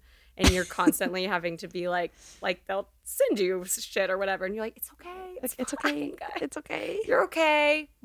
You're okay. You're like reassuring them. But the girl wasn't sending that because she was just heartbroken. She was very. Are you talking to me or Todd? Todd. Yeah, she was. I think she just loved me. I think she still to this day has pictures of me all over her wall. I have no idea. No, I think she's fine. I think she's like married and has children and is like a well-adjusted I think her adult. basement is filled with pictures of you. Yeah. Hopefully in this beautiful Hawaiian shirt, she will one day in our fashion report. I know. We talked about your shirt in the fashion report. Tommy Bahama. Tony Bahama. Tony Bahama. It is not a Tommy Bahama, but I pretty much dress like an 8th grade social studies teacher now. I have a lot of Hawaiian That's literally shirts. Straight sex appeal right there. Yeah, that's right. Wait, you're asking for it. So this is on you, Todd. I know, Todd. Are you? But I feel like every time I see like a Trump rally, half of them are wearing Hawaiian shirts, and I'm like, is that what these are now? I would love to see a Venn diagram of Hawaiian shirt users, because I think that there's like a liberal gay community and like a Capitol riot community, and they intervene somewhere in the middle, and I'd like to know where that is. Yeah. You know where? The airport of LaGuardia. The airport bathroom. Trader Joe's in the LaGuardia. LaGuardia Airport. Honestly, it's the center of many Venn diagrams. Yes. Yeah. Also, bless the new LGA. Yeah, I've heard those upgrades are. It's amazing. Yes. Ideal. Looking forward to utilizing them. Yes. So do we want to break down any further what we've already talked about, the Jamarcus storyline. I think I have no interest. I think it didn't have. I actually thought they handled it really well. Yeah. At the end, I thought they handled it really well. I bought his parents' reaction. They had a whole storyline and a whole family dynamic that they had to establish, and they gave it about 2.5 minutes total of the episode. And I kind of, maybe the parents were just good, or like the dad really pulled off that moment at the end. I thought it was good. No, I think it was well executed. I think that it was felt off because of where we are in the show contextually. Yes, but it reminded felt me of really the episode when we go to Voodoo Tatum's house. Mm-hmm. It was almost shot by shot, like the same thing of like, and here we have like white coach going into like low income family and like trying to like, I don't know, build a bridge or whatever. Yeah. And so I got those kind of vibes that prickled me a little bit, but I do think they executed it well. Like I said earlier, I think the stories were telling of that there are not everybody has the luxury of football being a big part of their lives, and that is in fact a luxury. But yeah, I found issue with it just like in the context of their storylines, and it just wasn't super compelling. But like, they did it well. I'm looking at my notes. My notes were kind of half-assed at the very end, and I said, "Game, Joe's a dick. I don't care about Jamarcus." Yeah. What do we think about Jason's big ticket out? Oh, I love it. Right, that's the purpose of the episode, right? Yes. That's like if they he only has one more had episode like before he's gone. Right. If they had cards up on their wall of like what each episode was going to cover, the big point of making this episode was giving Jason Street a way out. Yes, and I did like him exploding and being like, I need to make this money for my family. Yeah, I thought that was really well done. It was good. Yeah. I also think Herc is so good. I love Herc. Yes. But, okay. Yes, we love him. We're big Herc stans. We love him. Yeah. We love him. And so, musical theater nerds, you know that Scott Porter was in the original Altar Boys, right? We do not know this. What? He was like the original star of Altar Boys. What? Boys with a Z. Investigate this. How old was he? I don't know, but it was like Todd. He was doing. What is he his was stage doing of life? Altar Was he a Boys. child, pubescence, or adult? He was an adult. He was a young adult, but he was doing it off Broadway, and then this happened pretty soon after that. I think the show was actually still running when this happened because Altar Boys ran for years. So much sense in general. Like that makes so much sense. Jenny in Georgia, he feels like a super different actor to that me. he's a theater guy. Like I can see that. Yeah. What was that show he did in between Heart of Dixie? Heart of Dixie, yeah. The lots of FNL crossover there. Directors and cast. And the set of Gilmore Girls, right? Really? We always talk about this. We know maybe that's wrong. I think that's another thing we've had to fact check, and we'll figure that out. It all connects. It all connects. But I've always thought that Scott Porter and TX Forever Buddy and Broadway star Jay Johnson have similar vibes. Yes, I could see that. Like they look alike a little bit, and so I can see that he would be a Broadway star. And you can kind of tell. I don't know. His acting is just like many of the characters on this show, just like so far above what was asked of them, and it's so. Yes, I don't know. It's just like those memes on the Twitter now. Like they just understood the assignment. Scott Porter really understood the assignment. He understood the assignment. Yeah. Yes. Oh, and as a Broadway nerd, I've loved the Cheyenne Jackson episodes in 30 Rock. I was very excited when he showed up on that. Well, when I first saw the like presentations of Altar Boys before it moved off Broadway, Cheyenne Jackson was playing the part that Scott Porter ended up playing. Oh, wow. I can see that. Carly, he's the guy that sings intentionally bad with Jenna so she feels better about herself. He's Danny. Oh my gosh. Yeah, he's amazing. Yeah. Yes. Danny. Oh, he's incredible. Yeah. He was in All Shook Up, the Elvis episode. Yeah, the Elvis musical. Sexiest thighs you've ever seen in your life. Yes. Wait, is he straight or gay? He is like the sexiest. Gay. Oh, that's what I thought. But I love the episode when he's hooking up with Tina Fey, and then they have that black light, the black light attack, and then she's like, "What did he do to your calves?" Yeah. So good. I once had an audition when I lived in LA for a pilot, and I was the third audition of the day, and the two people before me were Cheyenne Jackson and Freddie Prinze Jr. And I walked in the room and I was like, I am by far the least handsome person you've seen today. I mean, they were just in the waiting room. I'm That'd like, be tough what to is follow. happening? Yeah, not the same Hawaiian party. shirt. You're like airing it out. Ooh. Amazing. Oh man. Is he actually from Canada? No, I don't think so. I could see. Sometimes when they write actors being from Canada, it's such a random tidbit that I always feel like the person is from Canada, so they just wrote it in. Yeah. Anywho, also my coverage of the football. There was a good amount of football in this episode. My only note on it, though, is lots of football here. Yeah, I just put game. So that's no mansplaining today. But yeah, Jason gets the sports agent card. It's cool. It's kind of his ticket out of Dylan. Or I mean, we don't know yet, but we can see that that's clear. going to like we know that his storyline is pushing him and his outside girl of is in the Northeast, so like he's going to go up there. Yeah, so he can be in New York, maybe. So he can sing La Cucaracha more. New York is not an easy place to be if you're wheelchair bound. When I was living in New York, I don't know why, but it was all I could think about. I was just like, oh my God, how is this a real city for anybody who is disabled to function in? Yeah, I have disabled family members, and when they come to visit, it's really, it's just really hard. It's like impossible, right? And it makes me, because you don't notice it unless you're doing it, or unless you see like a parent carrying a baby carriage downstairs. And elevators, but like the restaurants themselves, like the spaces that you're in are not accommodating. Oh, I just can't. Yeah, I have a good friend who has cerebral palsy, and he, whenever we had dinner, he would say, let's go to TGI Fridays in Union Square. And after the third time, I was like, why are we always meeting here? They're and he said, they have big enough doors for me to get my walker in.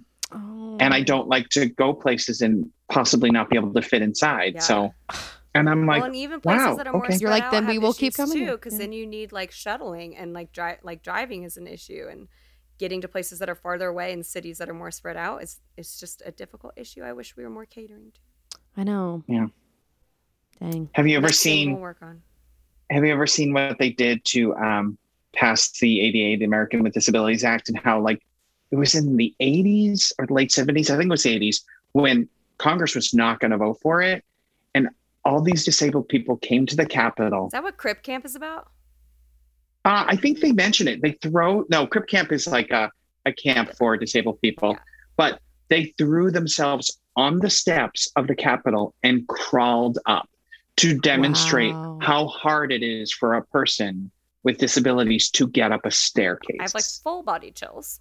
Yeah. Yeah. And it changed. I mean, it changed everything. That like little piece of civil disobedience changed everything. Yeah. And there's still so much progress to gain, but that is incredible. Yes. Yeah.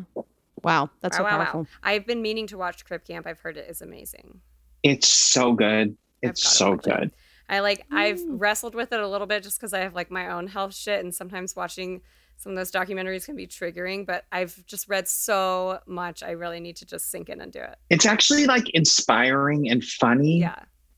I think I'll really resonate with it in a good way. Yeah. Yeah. Well, guys, I have the highlight reel queued up. So this can be our final scene that we watch, quote unquote. Here's the footage to go through. So, what single characteristic do you think defines Tim Riggins as a football player? Coach. Hey. Toughness.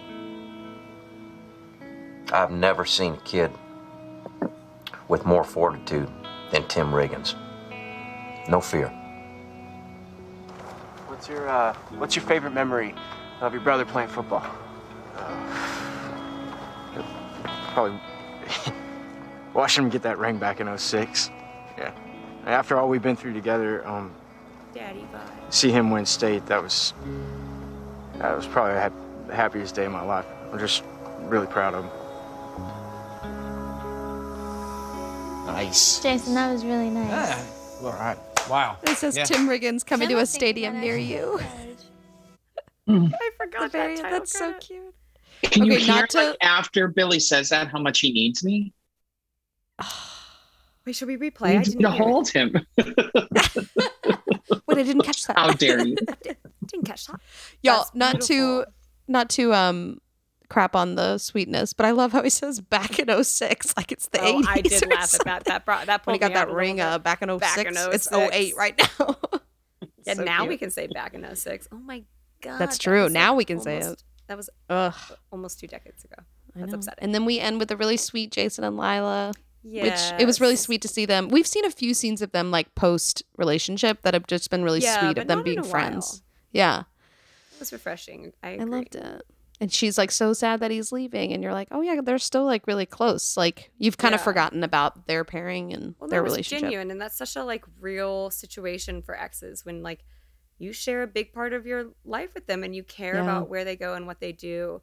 And even if you're not together anymore, them making a big life decision is always going to affect that whoever you were at one point involved with. And it's nice and refreshing to see them still care about each other and not have any vitriol or anything. Yes. Well, guys, any strays before we rate? Let's see. Oh, strays? I have the quote. Stray observations. Oh, sure. You've been on Gomar, guys. That are worth discussing that we missed. Yes. I wrote this quote from, I guess, Tabitha, where it says, Kevin says meat is murder. Meat is murder. Kevin says meat is murder. I mean, y'all, it's great. If you're vegan, it's great. It's fine. It's great. I have to say, I want to say that, like, I did not like Lila when I first started watching the show, mostly because I found her voice annoying, which is completely an unfair, terrible reason to not like someone. But Minka Kelly's good, you guys. She's like kind of good. Justice and for Minka. That voice is distinct. On the show for us. Yes. Like, we also felt the same way. Like you're also, and we still make fun of women it. You're like forever envious of, forever like her beautiful hair. Like, and there's just some anger mixed up in there. And I used to hate her. She was like my most hated character forever. And Monica and I, this watch have really like when you pay attention to the nuance of her character, she is an incredible actress. And the way that we feel about Lila is all intentional and something that she built into the character, I think. And I think that is a testament. You're not supposed to like, she's not supposed to be your favorite, you know? And she plays. But we've been getting that from guests that are like, I kind of love Minka. I'm like, justice. Another example of just like really super dimensional characters. And I don't know how much of that was like the writer's room or the directors and the actors. I think it was just a combination of everybody trusting each other to do their best and to be talented. But she, as an adult, watching her character has been totally different for me. Yeah. I also wrote Billy, the Todd Packer of realtors, when he's like that hot tub. Wait, is Billy Todd You can fit 3 in there easily. Maybe. Billy's like of the watered down. A lovable. Yeah. He wouldn't be malicious. No. I believe that is all of mine. I had a couple just funny notes about Jason and Herc at the open house, but I think we covered that. That was cute. That was very cute. They're all in their suits. Yep. That was very cute. And just like trying so hard. Yes. And then just how much I love, now I'm going to forget her name, Devin. Yeah. Okay. Yay. Nailed it. You nailed it. First time ever. Devin's introduction and character development. Yes. So again, I like so much texture there. And we have like mixed feelings about her, which is a classic way for Friday Night Lights to like introduce characters to us, which I love. All right, who would like to rate first? Why don't you go, Mom? Let's go Monica, Todd, me. Let's do it. Crazy. Shake it up.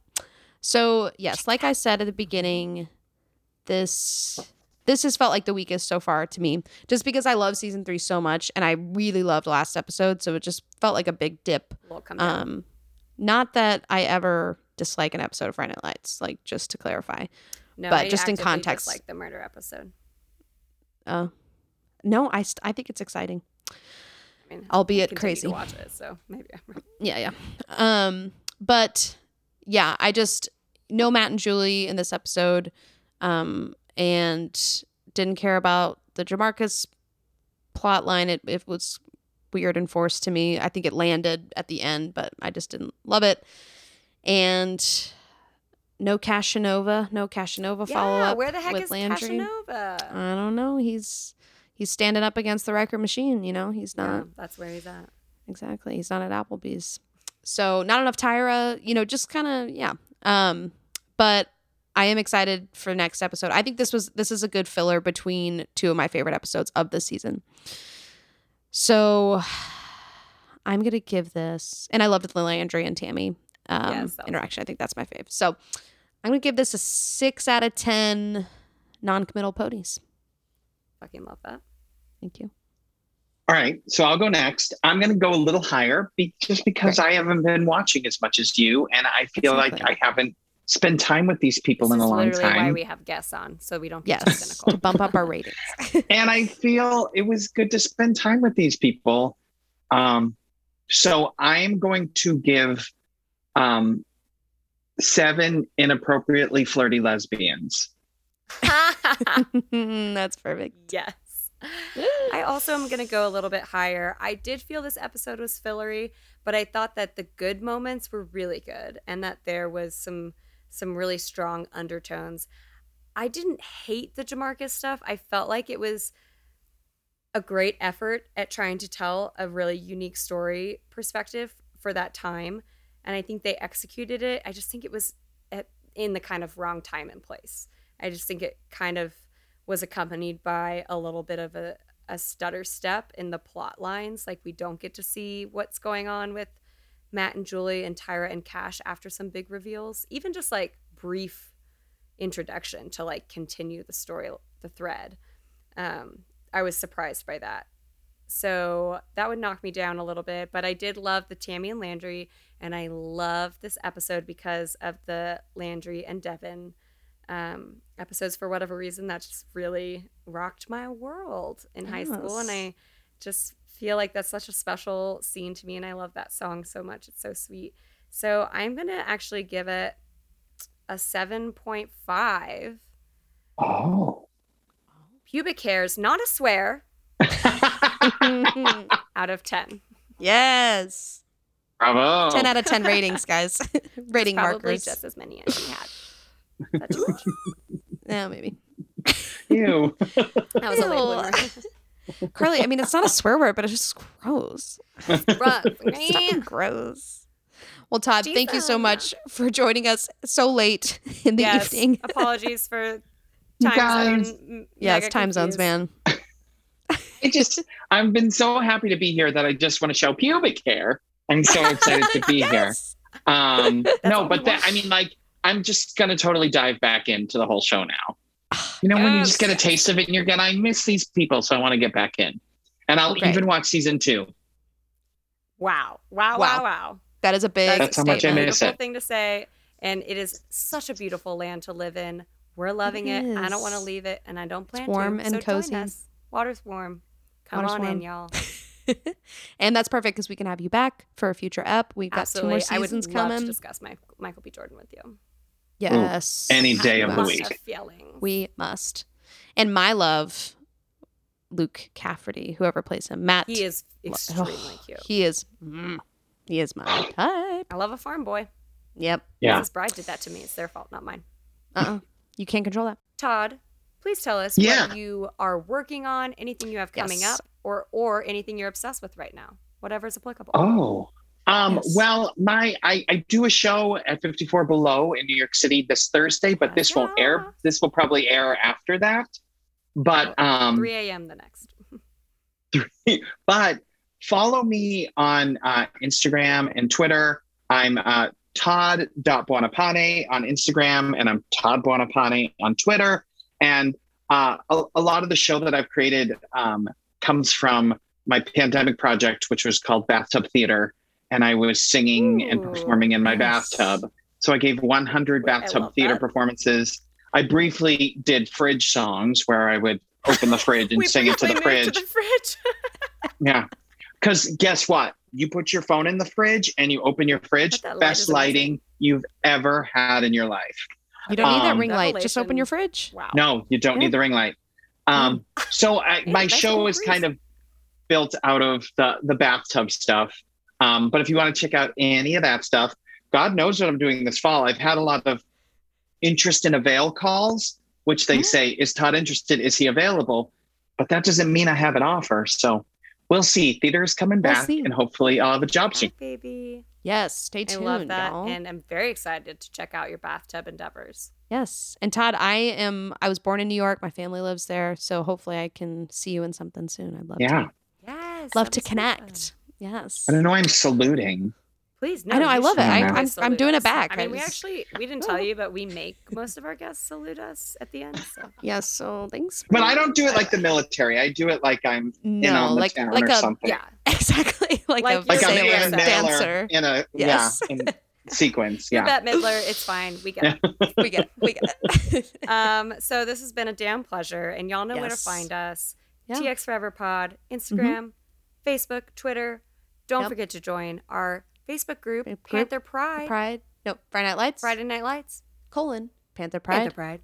And please enjoy our cover of Deviltown and enjoy our birthday. Yes. Eat a little cupcake while you listen. Happy birthday. Buy yourself a cupcake. It's our birthday, so you should celebrate because of how much you love us. Exactly. We'll put the link to the song in the description, but you can just search my name and you'll find it. And that's it. We'll see you next Friday, y'all. Let's do a little Clear Eyes. Full hearts. Can't lose. Yes. Love it. Bye, y'all. You're wonderful. This was really fun, you guys. This was really fun. Have a good one. Love meeting you. See you. See you. And all my friends were vampires.